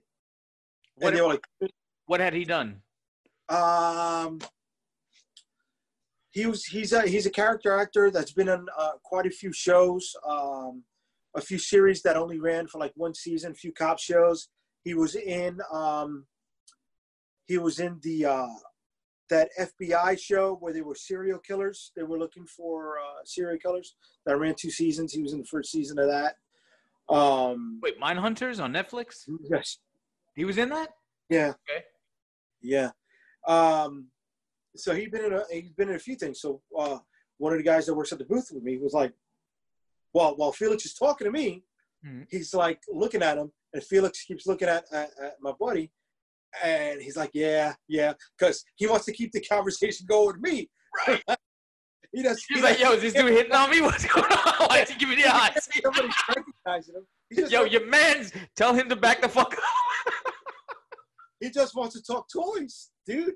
He just wants to talk toys. But you had no idea who he was. Nah, bro. We were just. You just thought he was a fan. He's like, yo, Latino coming over here to represent. Yeah, all right, let's go, man. Shoot the shit. Vibing off of action figures and stuff like that, man. That's all it is. You know? And he came back the next day, never even brought it up. It was like, oh, okay, you do that? Dude, you know I no-sell everybody. You know that. Yeah. So when he came back the next day, you already knew who he was, and you would. I knew who he was, and we spent almost as much time we did talking the day before. No, did you ever tell him that you knew who he was? I might have, but even if I did, I didn't make a big deal of it. You didn't like, oh, shit, don't I know you from so and so? No, because I know I legitimately did not watch anything that he had done. Okay. Except for Mindhunters. Right, okay. And on Mindhunters, he was clean shaved. When he came to New York Comic Con, he had the beard goatee that he's got on Ozark. Oh shit! Yeah, cool dude, man. Cool dude, bro. You know what the funny thing is like, I've done a lot of shit in my career in the last fucking 25, 30 years. So I know a lot of celebrities. You're doing your thing. You know a lot of celebrities. So we're over here talking. And I'm like, yo, just throw your dick on the table, bro. Fucking tell you run into and tell me about PowCon, man. Throw your dick on the table and tell me about Robert Rodriguez's cousin. Let's put him over a little bit. Oh, Alvaro Rodriguez. So Yo, that's your boy. Yeah, dude. Cool dude, man. So he's been working with Robert since the very first El Mariachi. And we bumped into each other at a convention in Philadelphia, a Latino-based convention called Nerdtino. Mm-hmm. And, you know, I had seen one episode of this animated series on Netflix called Seis Manos. Uh-huh. And I saw this guy, you know, with posters at the booth. Like, oh, cool, man. I've seen the show, stuff like that. And he was like, oh, yeah, I write it. I'm like, oh, get out of here. So we started bullshitting, and we went back and forth, stuff like that. I'm like, oh, you know, I'm running a convention in Brooklyn. And he goes, I live in Brooklyn. I'm like, well, you want to come by the show and talk? You want to come by, do a panel, talk about that show? He's like, of course. And in the time of us talking before he led up to the show, he goes, oh, yeah, so, you know, when I worked with my cousin Robert, and I'm like, oh, okay. He kept talking about his cousin Robert. And I'm like, and then he brought up Danny Trejo, who was in almost everything that Robert Rodriguez has ever done. Yeah. But he's also the voice of the bad guy in Seis Manos. Okay. And he'd known Danny Trejo since the beginning of his acting career, pretty much. Mm-hmm. And I was like, wait a second, Danny Trejo, Desperado, Robert Rodriguez. Wait, oh, you're Robert Rodriguez's cousin? So again, I was like, you my best friend? I'm like, I don't know him. I know you. I'm chilling with you, dude. You know what I mean? So, cool, dude. You know what I mean? We grab burger, beer after the show. It's bullshit. Awesome guy, man. Awesome guy. Yeah. I hope Seis Manos gets a second series. Yeah. I don't know if you've ever seen it. No, I haven't. Okay, so let me put it over, right? Please. So you got Netflix. And you got an American-based show with a Spanish title that deals with Kung Fu in Mexico and brujeria at the same time. How does a show like that get sold to Netflix? Mm-hmm. You know? Anyways, if you watch the show, it's got Michael Coulter, who played Luke Cage, Danny Trejo, and a bunch of other actors who you know by face, but you don't know by name. You've seen stuff that they've done. Okay. And if you like that Groundhouse, you know, feel, if you like Channel 5, Saturday afternoon Kung Fu action, and if you like, I guess, the environment that's in Desperado, you got to watch Seis Manos. Is this cartoon or live action? Dude, it's cartoon. It's cartoon. Right. He wanted it to do live action, but they ended up doing animation. And I think it works better as animation because you can get away with more, you can add more, you know, and awesome shit, man. Awesome fucking shit. Robert Rodriguez is the Mexican Tyler Perry, hands down. Troublemaker Studios, dude. Before there was a Tyler Perry, man, I've fucking don't get me wrong. I wish there was more of the old Robert Rodriguez because I tried to watch Alita Battle Angel and I got a lot of respect for the technology and all the shit he did. It's not for me. I didn't watch. I didn't like Alita. I saw it. I watched it. Yeah, it's a long flick. It's just not for me. Remember, it was a Spielberg production, also, and his hands were in there. Yeah, I just wasn't. I'm not into that kind of shit. It's too much CGI, too much. Yeah. No, I'm not saying it's a bad movie. Couldn't get through the whole thing, but yeah. But like, I liked his gritty stuff. Like, I love From Dusk Till Dawn. That's a fucking genius movie. Great. Yeah, I like that, but I can't. I didn't like the show. I'm sorry, and that's one of the shows that Alvaro was the lead writer on. Oh, okay. Dude, you know, I got like 5-6 episodes. I'm gonna make sure I send him this episode of the podcast then. Dude, I told him, you know, and you know, I got 5-6 episodes in, and I was just like, it's not doing it for me. Yeah, dude. Not doing it. Like, I'm a huge Kevin Smith fan. I was talking to my boy that has a connect with Kevin Smith yesterday, and he was like, "Yo, did you get to see Jay and Silent Bob reboot?" I was like, "Oh, yeah, that was a fucking horror." But if I meet Kevin Smith, I'm like, "Hey, I had fun trying to sit through it." So it's just, but like, I'd rather watch Tusk again. Yeah, man. Like for me, like Kevin Smith's career stopped at a screeching halt with Red State, which was completely out of his zone. But then when he started doing Tusk and Yoga Hosers, and I was like, he's not the same dude anymore. But fuck it, man. He's still a good guy. Well, let's see what he does with He-Man. Dude, I'm looking forward to that, man. And you know me, I won't watch cartoons, but I'll watch that one. Yeah, I don't know. I wasn't a He-Man fan. I wasn't either, but it's Kevin Smith bringing He-Man, and I feel like it might transport me back to my childhood. Okay. A little weed will help, and then I could watch that, and I'm like, oh shit, that's fucking awesome. But we'll see. Yo, like I want someone to do it. Like I can't do. If somebody's gonna do a movie, let me do the movie because I would do it right. Because the last two fucking suck. Of course. No, I love your resume. Your resume is amazing. G.I. Joe, baby. I want to see a G.I. Joe cartoon brought back. It has been 3 different times. Well, I got the DVDs that they did when they re-released the figure. They would come with a DVD, and I was like, that was pretty fun. And I was looking forward to it. They did G.I. Joe Sigma 6, G.I. Joe Resolute, G.I. Joe Renegades. Okay. So it's been rebooted a few times. See, I would make a G.I. Joe movie, but dark and gritty. Kind of like a Chris Nolan thing where it's like in the real world, but it's not like all this super hyper technology, like the way they fucked it up. Like, I would just make it like these are soldiers, but they have their own unique gimmicks. Okay, so you'd make the Expendables. No. That's still tongue-in-cheek campy. I would make like a legit war film, like a real fucking, but down, gritty, and dirty. But these would be characters you would remember, and they'd be unique and be an ensemble cast. And then I would be true to the action figures. They would wear what we bought, what we grew up with. But you can't do that. Yeah, man. Let's bring up Captain America for a second. Okay, go. You can't wear what he wore, and they made fun of it. Remember their very first Captain America flick? They used his Captain America suit when he was doing the USO tour, right? Yeah. And the only thing that transferred to film was that, the airman suit that ended up being his main costume, right? The parachute, the air trooper suit, right? Yeah, right. And then they went to the other darker costume that came out later. Not everything translates. Like my version of G.I. Joe would be like the first Predator. Uh-huh. Like fucking Jesse the Body Ventura as Rakondo, or fucking like I would have Bazooka wearing the fucking football jersey.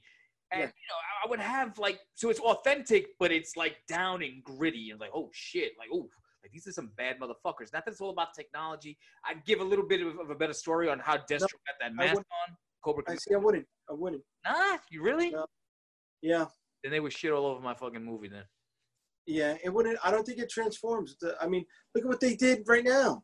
The only reason they make G.I. Joe into a live movie is because they're trying to sell toys again. Yeah, oh, excuse me. That's why they're doing Snake Eyes. That's what I'm talking about. The spinoff. Like that movie's gonna shit the bed, bro. You made it. Granted, popular character. You don't fucking talk. He doesn't need to. What's he going? Is this for the ASL class? You gonna do fucking sign language the whole movie? I can't. Nah, it doesn't work for me. Yeah. Well, they got toys that are out. Unless you're showing him in the training, and then he takes that code of silence at the very end of the movie, and it's a one-off. Okay, but other than that, dude, they fucked that up pretty bad. They Bumblebee work. But you think Bumblebee worked? Did you see it? I saw it, but I'll probably never watch it again. No, I guarantee you I'll never watch it again. I think the first 15 minutes of the Bumblebee flick was all you needed. The actual Transformers, the way they looked, what you're talking about, the way they looked in the cartoon. Oh, you mean when they were on Cybertron? Yeah, man. Yeah, dude. That was awesome. Yo, when I saw Shockwave and his chest popped out and the fucking tape, that was it. I could have jerked off right there. I would have nutted all over the screen. You're doing it right now. I see your shoulder moving. Just no, you had them. You had Soundwave. You had Soundwave and Shockwave. You confused them. Soundwave was the Soundwave. Right. Shockwave with the big laser gun. Mm-hmm. Yeah. But he was in it too. He was in it too, yes. Holy shit, dude. Yeah. When I saw that, I was like, that's my fucking childhood.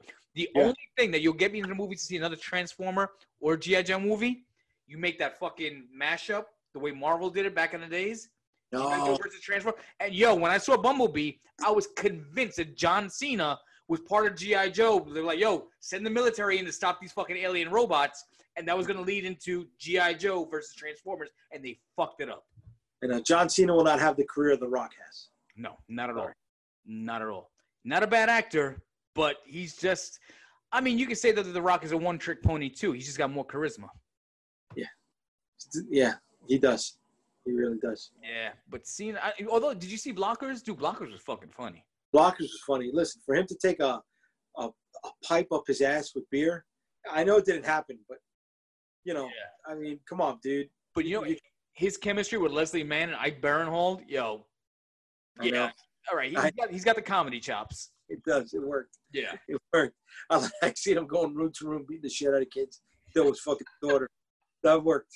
But how do you feel about him in a new Fast and Furious movie being the unknown brother of Dominic Toretto? Like, I don't watch Fast and Furious. Oh, you don't watch Fast and Furious? That's not your shit? No. I'm not a Vin Diesel fan, bro. I'm not. Motherfucker, you watch his worst movies. You won't watch his best ones? I know. I watch Triple X. All right. I'm gonna watch Pitch Black. I'm gonna watch The Last Witch Hunter. I'm gonna watch Bloodshot. But you won't watch Fast and Furious. I didn't say I paid for it. Then don't pay for these, motherfucker. They're available everywhere. What are you talking about? I know. I just can't. I'm sorry. I can't. I want to go back to leading men a minute. Before we were talking about Chadwick Boseman not being a good leading man. I agree with you on that. I don't think, although he was great in 42, he was decent in Get On Up, playing James Brown. I didn't see the Thurgood Marshall. He was great in Draft Day. And which one? Oh, I didn't see Draft Day. It's the one with Kevin Costner? Yeah, he was great in that. Didn't see that. Did you see 21 Bridges? I haven't seen that one yet. I want to see it. I was reading a lot of the reviews, so I didn't go see it in theaters when it came out. And they're like, this movie was just designed so this guy, they can turn him into the new Denzel. So it's just a bunch of long-ass monologues. You start rolling your eyes like, oh, dude, get back to the fucking movie and just stop preaching.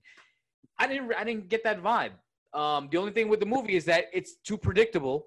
The minute that J.K. Simmons comes on the scene, like, oh, I know exactly what's going on here. And you figure it out. But the movie has you going. He was good as a leading man, but I don't see him doing more than what he did in that film. Now, I could be wrong. You think Denzel's son is a better leading man than Chadwick? Yes. So he's I know. And I'm not saying that because he's Denzel's son. And I would pay to watch Denzel read a fucking phone book. Yes. But his son, like, I'm looking forward to Tenet. I loved him in Black Klansman. I think it was a shame that he didn't get nominated for that, but Adam Driver. But dude, Denzel's son's got the chops. And the funny thing is, the first time I ever saw him was on Ballers. I had no idea he was Denzel's son. I didn't watch Ballers. Oh, good. So I didn't know that he was a real football player. I didn't know either. Yeah. But I don't know if he made professional. I think he was college. I think he might have been on the practice squad in the NFL. Okay. But he didn't make it to a team. He did get drafted.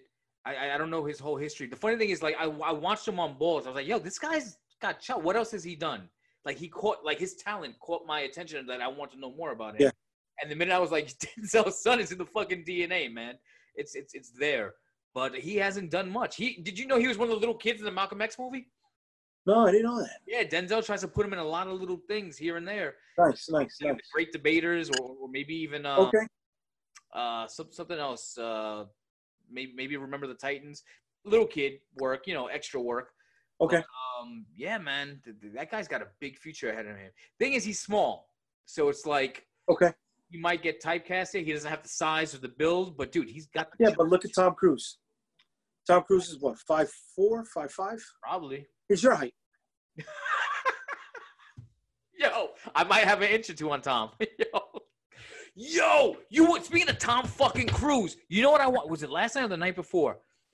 So funny thing about quarantine is that I've been catching, because there's nothing fucking new, I've been catching up on all the old shit that I haven't seen. So 5 years ago, HBO put out this documentary called Going Clear about Scientology. Holy shit, bro. You want to talk about a cult. And then they focus on John Travolta and Tom Cruise. Yo, Tom. I saw that. Yeah. You saw this documentary? Yo, he's all in. That shit is scary. Yeah. Like how he seems like a very intellectual, very smart guy when he's not jumping on fucking Oprah sofas and shit like that. But yo, for real, like he can't see this shit. Like they're taking like 30% of his fucking paychecks or more. They're not taking 30% of his paychecks at all. What do you mean they're not taking 30% of his paychecks? Come on, dude. If he's that high up, he's making money off of them too. All business. It could be. He might be part of the scam. But as long as that motherfucker keeps making Mission Impossible movies, I'm good. So okay. Did you hear he wants to go up into space for the next Mission Impossible movie? Did you hear that the minute that they announced that he wants to go into space for Mission Impossible, that Doug Liman was like, I got a script where we should shoot it in space. So he's not, I don't know if he's doing Mission Impossible in space, but he's doing another movie in space, and they're filming in space, bro. Is he trying to be like the white Jackie Chan? Is that it? Yo, let him, I don't give a fuck. Look at my crazy stunts. Take my money now. Because, dude, yo, I love him. He's fucking awesome. Like, dude, he fucking learned how to fly a fighter jet pilot for the new Top Gun movie. Okay. I'm pumped for that, dude. He strapped himself to a fucking plane for Mission Impossible. Okay. Dude, I'm in. Love Tom Cruise. Whatever his beliefs are, keep it to yourself. But yo, Tom Cruise, my dude, man. Definitely fucking dude, man. But what do you want? So since you've watched everything, what do you got coming up? What's on deck for you? What's on deck? Well, like I said, we wanted to see Artemis Fowl. I want to see The Last Days of American Crime on Netflix. I heard that movie got such horrible reviews. Really? Yo, it's got like an instant 0 on Rotten Tomatoes. They're like, there's only a handful of movies that have ever gotten that, and that's one of them. Damn, man. Yeah, and dude, I like what's his name? Spanish dude that was in he was in Domino. He was in the New Point Break. Yes. Not Diego Luna, the other dude, Edgar Ramirez. He's the lead there, dude. Good fucking. He played Roberto Duran in Hands of Stone. Right. I like him, but I don't know if I'm sitting through that shit. Really? Yeah. Yeah, man. Mm-hmm. I was looking forward to that. Yeah, man. Damn. Listen, I don't mean to break your heart. Go watch it, but don't fucking say I didn't warn you. Because you know what? I finally saw oh my God, the Ben Affleck, Oscar. Oscar Isaac. Yeah, what was Final Frontier? Triple Frontier? Yeah, dude, that was a good movie. Really? You didn't like it? Dude, once the helicopter crashed, I'm like, they're going to eat each other alive. I know this. So, I turned it off. Dude, it was a good flick. And when they kill Affleck, you were like, what the fuck? They killed Affleck. You were like, yo, the movie's solid. Yeah. You didn't know they killed Affleck? No, I stopped it after the helicopter crash. Dude, that's the whole movie, is that they're fucking trying to pull off this heist, the helicopter crash, and how the fuck do I get out of here now? Yeah. They can't. I tell you, no, I knew nobody was making it out of there with the money. Dude, check it out. Solid flick. Good. Now, I'm not going to say great. I'm not going to put it on. I'm just saying it's worth your time. Okay. Motherfucker, you were just about to watch Artemis Fowl. Yeah, that's true. Yeah. Yeah, that's true. That's true. Dude, I mean, I'm probably going to watch, I have my list for the weekend, so I think I'm going to get into, I might watch that Capone movie we're talking about. Okay. I'm not expecting big things out of it. I got The Five Bloods on there, Spike Lee's new movie in Vietnam.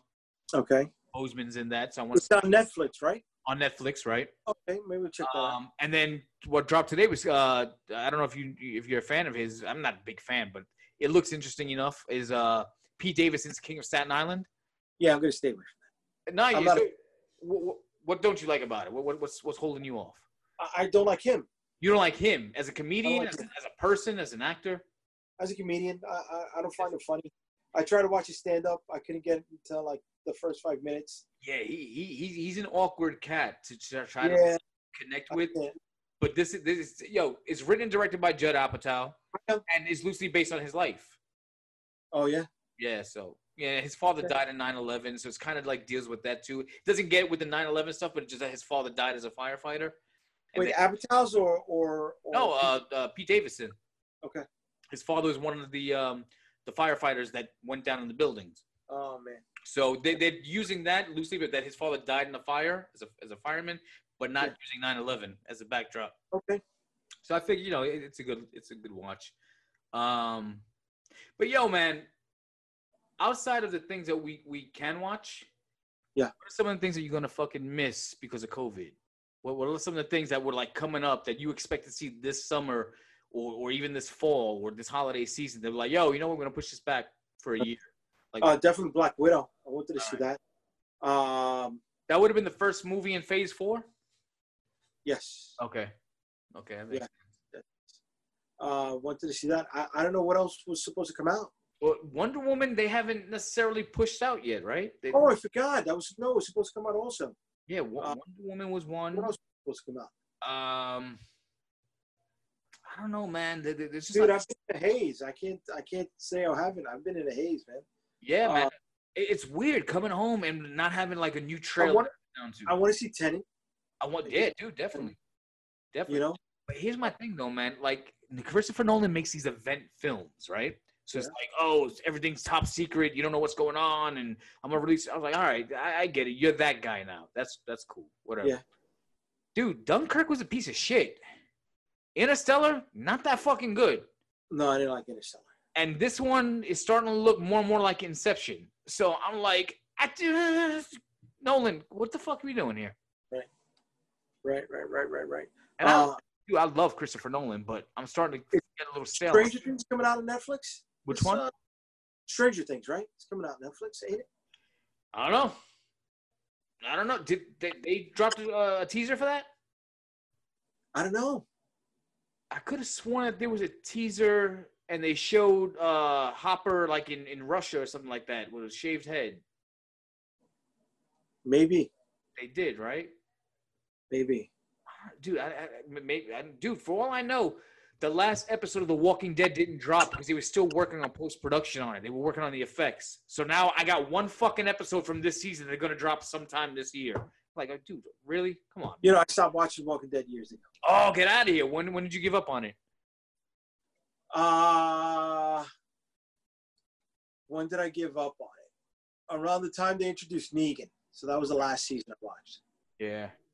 Dude, this is one of those shows where I'm waiting for them to put an end to it because there's how many spinoffs that they got coming out of it? Yeah, dude, I can't anymore. Fuck these spinoffs, man. It's not. I don't know, man. But I'm gonna run down some news. You give me your quick thoughts on it before we wrap it up over here, man. Shoot. Tenet. It announced today. It just got pushed back. They're still gonna give it a theatrical release. They want that IMAX money, but they're pushing it back to July 31st. Good idea or bad idea to get people back in the movie theaters? Bad idea. Why? Obviously COVID, but you think it's too soon? Yeah. But do you think this is a way to? I mean, the reports are out there that some of these movie theaters, like AMC, are about to go bankrupt. You don't think this is a way to maybe save them, even though it's risking lives? It's time to break through, see what comes up next. You think that a movie like Tenet or a big tentpole movie like that, where they spent $250 million to make, should go directly to on-demand streaming? They spent it, not me. All right. With that said, do you think that moving forward, they'll stop investing so much money if this is the new way? Yes. I mean, they haven't done too many movies where they've released it. Like they're it's funny. If you have any more questions, please watch the documentary series Going Behind Mandalorian. What do you mean? Because there's an answer to what you just asked. Okay. All right. Fair enough. Will they stop spending $250 million on a movie? Yes, because the Mandalorian TV show has changed the way things are produced. Okay, fair enough. I mean, you didn't want me to go into spoilers. Once you get to that, I think it's episode 3 or 4. Mm-hmm. They showed you what thing they invented that Jon Favreau has been working on for his last 3 flicks. Okay. To help them produce The Mandalorian, and you're going to be like, "Holy shit! I saw that shot on TV when the episode came out. I can't believe that's how it was made." Interesting. All right. I'll definitely check it. The reason why I asked is because you look at a movie like Joker, which I know you didn't like, but that was done with a minuscule budget. Yeah. And look at what it did. big booming fucking business. You look at I forget the guy's name because I can't fucking pronounce it. I don't want to botch it now. But the guy who did Upgrade and now he did The Invisible Man, and he took these concepts and just like for under $10 million and like boom, big fucking hits and returns. Don't get me wrong. Is there do certain movies deserve that much put into it? Yes. Would Avengers been Avengers Endgame been Avengers Endgame if they didn't have that much money? No, it wouldn't have been. But does every movie deserve a $3-figure million budget? No. I agree with you. Like a movie like Avengers Endgame needs that money in order to make it what it is. Without that money, it's Saturday morning cartoons. But at the same time, does every fucking movie need this? Can they get a little simpler? No. Can they stop fucking with all the toys? Does James Cameron have to make 4 fucking sequels to Avatar that we don't? Tell me about it. I didn't even like the first Avatar. No, the first one sucked. And dude, first of all, I don't see anybody out there dressing up as avatars. I don't see anybody talking about that movie. You want to give me? I can understand one, maybe one. Return to Pandora, do something. You fucking guaranteed 4 sequels. Go fuck yourself, James Cameron. I'm not. Fuck that shit. I'm not seeing it. I'm done. Next topic. Bill and Ted. Did you see the trailer? I did. What'd you think? It hits all the right nostalgic notes. Did you see the first 2 in the 80s? Yeah. I never did. In the theaters. In the theaters. You paid for that. Okay. Here's my thing, though. And I'm not trying to be racist here. It was too white for me. I couldn't connect with dudes like, yo, gnarly, dude. That's excellent. Right on, man. It's not for me. I couldn't get into it. I didn't watch it. I see it now, and I'm like, you know what? I'm glad because what's old is new again. But watching that trailer, it's not. As far as I know, I don't think it's getting a theatrical release. But that looks like a straight to Netflix movie. Keanu Reeves is riding the second phase of his career like a phoenix. Keep going, baby. Yo, I love Keanu Reeves, and if anything, I will watch it solely for him. Yeah. Speaking of Keanu Reeves, Matrix 4, John Wick 4. Was originally supposed to drop on the same day. Keanu fucking battling with himself. What do you think about another Matrix movie? And what do you think about the John Wick franchise? I don't think another Matrix movie was needed. The John Wick franchise, keep it going. It's better than Fast and Furious franchise. What did you think of Parabellum? I think it was just one straight 2-hour action flick. I think it was Upgrade with a little bit of story. See, my thing was, dude, I love, you know me, when it comes to sequels, I like, one of my favorite sequels of all time, simply because it happens 2 minutes after it ends, is Halloween 2. Fucking Halloween 1, Michael Myers down there, man's gone. Halloween 2, motherfucker comes down the stairs. Where is he? I love fucking sequels that pick up right where you left off. Right. That's why I like the Spanish version of Rec 2. Oh, yes. Absolutely. Yes. One of the best horror films I've ever seen. Yes. But going back to Keanu Reeves' Parabellum, I liked it, but it was hard for me to get back into the movie because of that scene where he's riding the horse underneath the train, and it's supposed to be Manhattan. Yeah. That's really McDonald Avenue in Brooklyn, underneath the train. That was where they shot The French Connection. You know, one of the most iconic scenes, car chase scenes ever. So that took me out of the disbelief moment for a minute, and it was hard to get back in because I'm like, and I'm not a big Mark Dacascos fan. Who's Mark Dacascos? He was the fanboy sushi chef. Oh, yeah. Okay, I got you. Yeah. So just him being there and doing the whole, just let me catch my breath. Let me catch my breath, John. The great fight, right, John? Great fight. I'm like, I know where they were going with it. He was a fanboy, but it just didn't translate well for me. But that takeover scene in the hotel was fucking amazing. And, seeing Winston in the safe room, just hit a remote control, open up, and the guys just kept coming back in and, reloading, resupplying the ammunition, not saying a word, and just this one knew what that one wanted, that one knew what this one wanted. They just had it ready. I like those. I like that form of communication where there's no speech involved. Just I know you, here. Mm-hmm. That was great. So there was lots of highs and lows in the flick for me. See, my problem with it was that I love the movie. Like I said, it picks up exactly where the other one left off. Yeah. I love the first half hour. It's just nonstop action. Like, fuck, Yeah. the clock is running. They're after your ass right now. You got nowhere to hide. Yeah. By the time they met up with Halle Berry, I was fucking winded. And then when he goes to the desert, I'm like, oh, God. Like I didn't need that. But then by the time he's fucking having that battle and the sushi chef dude that he's fighting with, yo, I felt like I was the one in the fight. And I walked out of the theater fatigued. I was like, yeah. I never thought I would say that's too much action for one movie. But what fucking ruined it for me was the bump he took at the end of the movie off the top of the building and then disappeared. Yeah, that was funny. Come on, man. Give me. See, that didn't kill it for me. What killed it for me was knowing that, feeling that the Halle Berry scenes was nothing more than trying to build a franchise spinoff. Her spinoff, right? Yeah. I was like, I didn't come to see that. I didn't come to see that. Yo, Keanu, like I said, you nailed it with him saying that he's enjoying the second round of his career at this age. Yeah. Back something that he's familiar with in the Matrix. Yeah. Got the fucking John Wick franchise. I try to enjoy it. And I know you don't watch those fucking movies, the Fast and Furious movies, but supposedly there's a rumor with the spinoffs, the Hobbs and Shaw film. With the first of all, that fucking movie. You want to talk about cartoons and comic books? You can get some inspiration. 100%. They are full of fucking shit. Okay, it's so bad that they're comedies, but they're talking about. I'd rather watch that than watch Fast and Furious. How fucked up was that? Yo, that fucking Hobbs and Shaw movie was pure shit. All right, it was fucking hilarious. But, so bad. It was so bad that it was good. In a perfect world, what if the voice that was leading Idris Elba, that voice in whatever the fuck it was, they're saying that might be Keanu Reeves. Would you watch a showdown between The Rock, Jason Statham, and Keanu Reeves going head up? Yes. Dude, that's some money right there. Take my money now. Yeah. Okay. I'm down with that. Yeah. All right, next topic. Henry Cavill. Now, we know about the Snyder Cut, which is something we got to discuss really quick. But Henry Cavill may be back as Superman, but not necessarily having his own standalone movie. He becomes the Hulk of the DC universe. I'm okay with that. I'm feeling that too.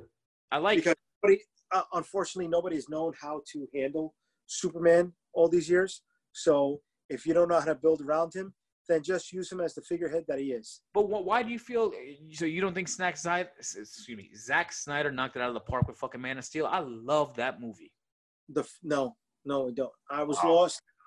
All right. Superman's biggest strength is not his muscles. Superman's biggest strength is his heart. I'm going to get another beer. Keep talking. Man. All right, good. I'll just talk to the wall. So anyway, his biggest strength is his heart. And when they took out Kevin Costner, he kind of lost his moral compass. That was powerful, dude. Because when they focus on the kid, like when he saved him from the bullies, he was like, "You can't fucking kick their ass because then they'll know you're different." And people are talking, and then he loses that guidance from a human father, and he has to figure out the world on his own. I liked Henry Cavill as Superman. I really do.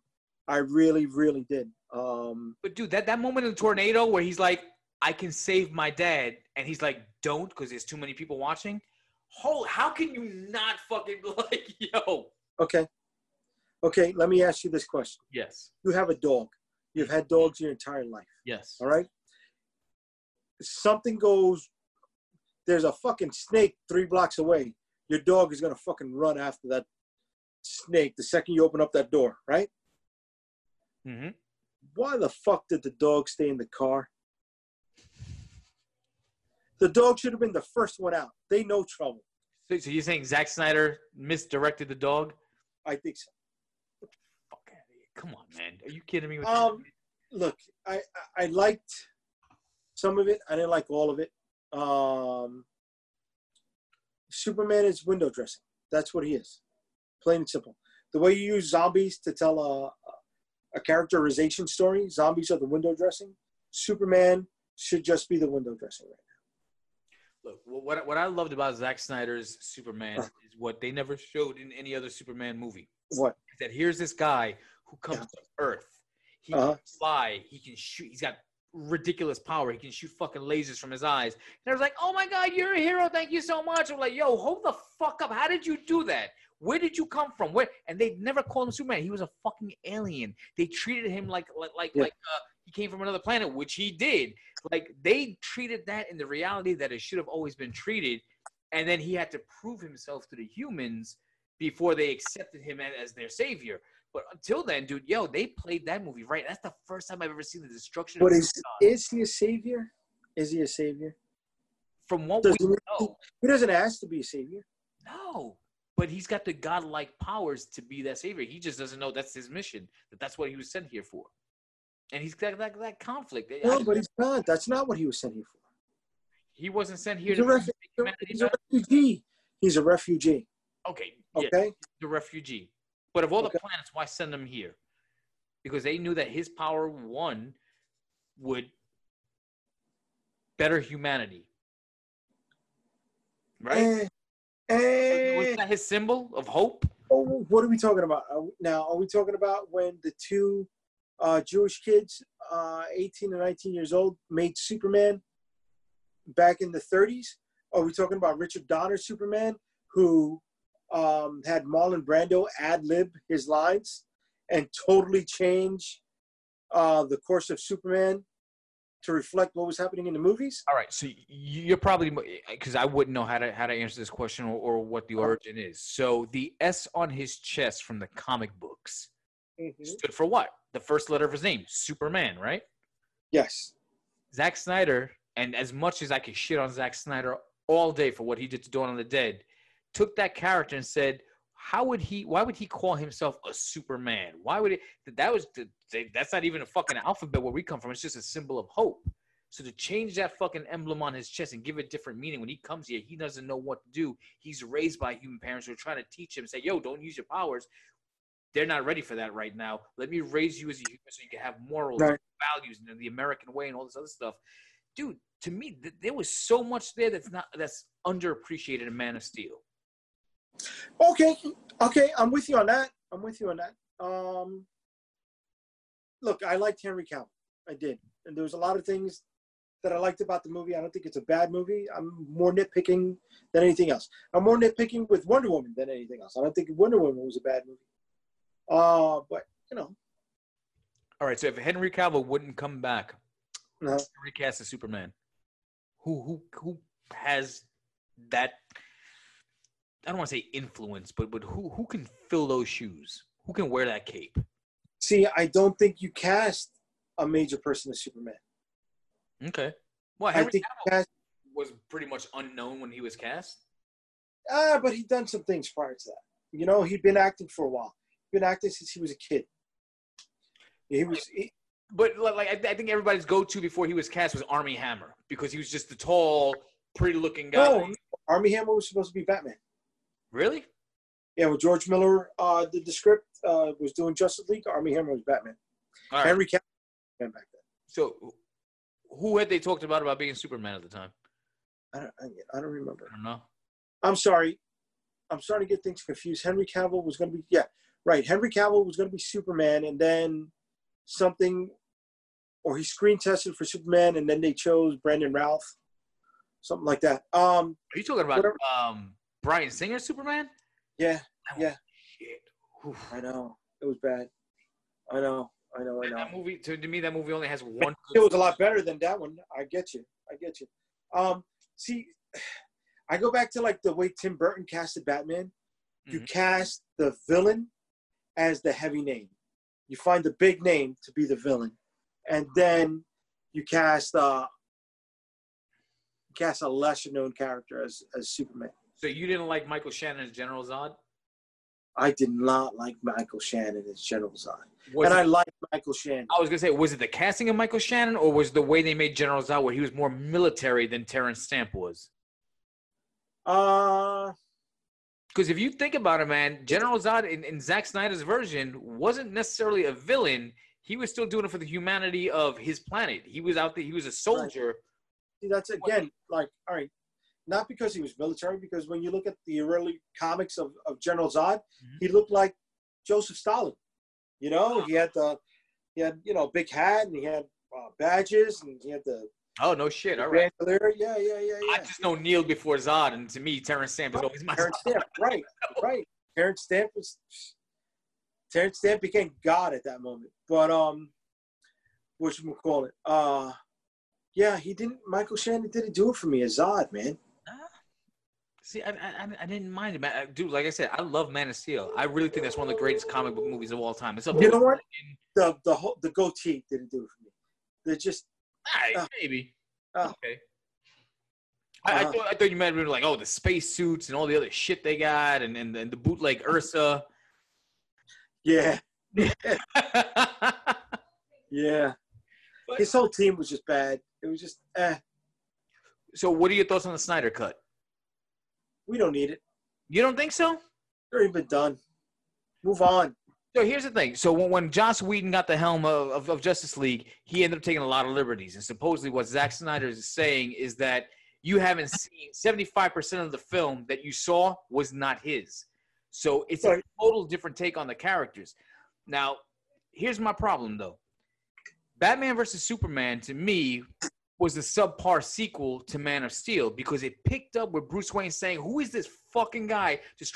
Killed all these people, almost like a 9/11 incident, and blaming the alien for it until he understood who the alien was. And the alien had to understand who he was, too.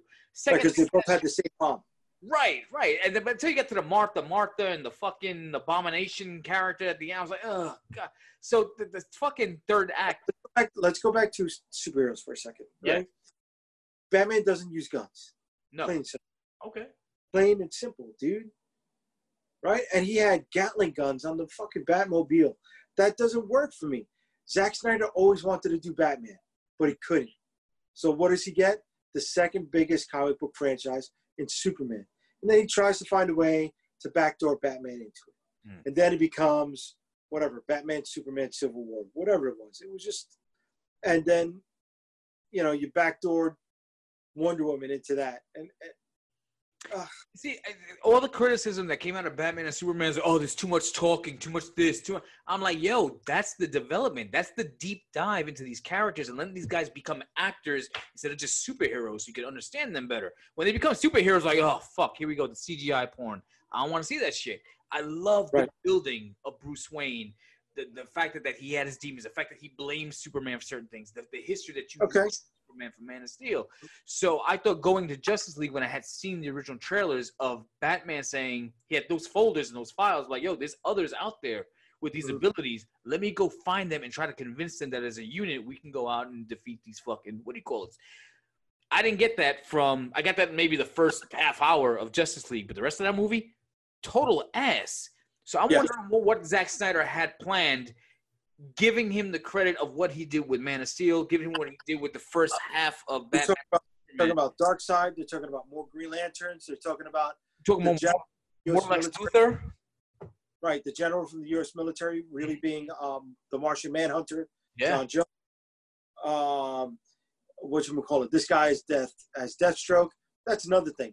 I do not like this kid from Zombie World. Zombieland? What's his name? Oh, Jesse Eisenberg? Oh, I don't like him. I would give him a shot though, man, because to me he was like the Mark Zuckerberg. He was like this nerdy genius that came up with a great idea, like Facebook. I didn't like him.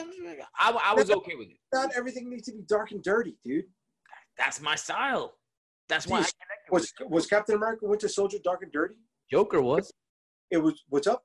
Joker was. Shit won Oscars. But see, that's not the movie I like. I'm not saying you can't make it. Okay. I'm not saying it's going to be made. I'm just saying that's not the kind of movie I like. I like Sucker Punch. People hated Sucker Punch. People shit on Sucker Punch to this day. I like Sucker Punch. Mm-hmm. I liked Zack Snyder's Dawn of the Dead. I fucking liked it. Hey, you think it's time to wrap this up? Let's talk about that. What? Dude, you can't speak on it because you don't even know the 78 version of Dawn of the Dead. Do you need it? What do you mean you don't fucking need it? Look, Zack Snyder made a good zombie movie, but naming it Dawn of the Dead and putting it in the mall, fuck you or you breathe. Nah, let me tell you something about Dawn of the Dead. A few months ago, I interviewed Ken Foree from the original Dawn of the Dead, and he had a cameo in Zack Snyder's Dawn of the Dead. He was like, check it out, dude, YouTube channel. I saw him there. He knows they fucked that up. Okay. I still liked it.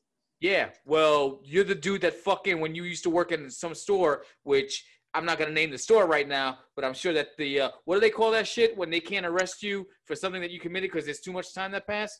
What do they call that shit? You know what I'm talking about, though, right? Huh? You know what the fuck I'm talking about. Anyway, you stole a fucking DVD, a 3-disc of Bounce with Ben Affleck and Gwyneth fucking Paltrow. Who the fuck steals that? First of all, that movie shouldn't exist. Second of all, whoever fucking came up with the concept of making the 3-disc needs to go fuck themselves. Third of all, why the fuck did you steal that movie? What the fuck is wrong with you? What the fuck? Why would you steal a 3? Did you even watch the other 2 discs of Bounce? Did you watch the special features and the commentaries and the making of the behind the scenes of Bounce? Get the fuck out of here. Are you out of your mind? Yo, no credibility. No movie credibility. Get the fuck out of here.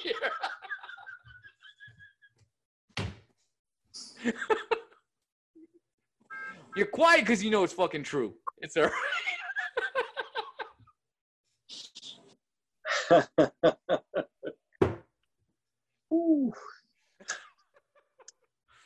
Anyways, limitations. That's what it is. Statute of limitations. I like doing it. I think you have exceeded the statute of limitations for stealing a 3-disc version of Bounce. Stop. Just stop. Did you ever watch the other 2 discs? Oh my God.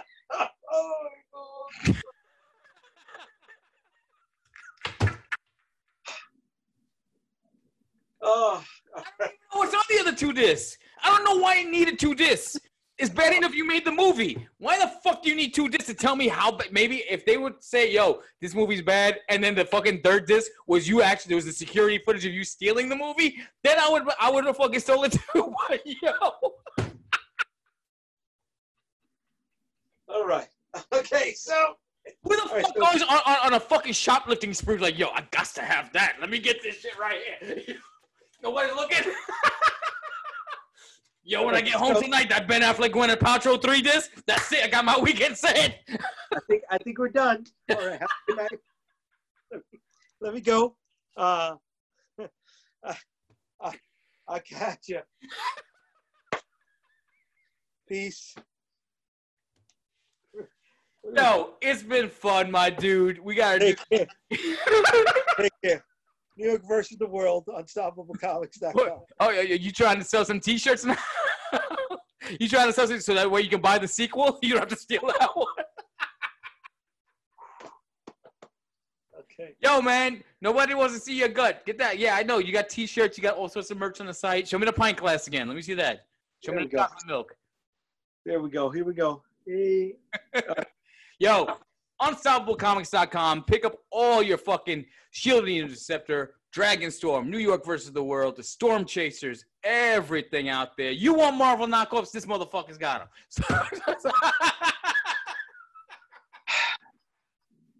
Can't wait for your next movie.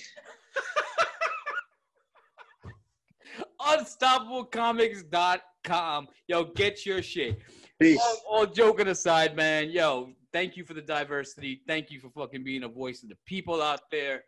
Thank you for your time, and thank you for being my brother, man. All right, my man. Yo, we got a lot more to talk about, but, you know, people only got so much time listening to these podcasts. Let's do it again, my dude. Sounds good, brother. All right, brother. Love you. That's it. It's been whatever episode it's been. Midnight Hustle. That's JD Rosario. This is Derek Gordon. We out this bitch. Later.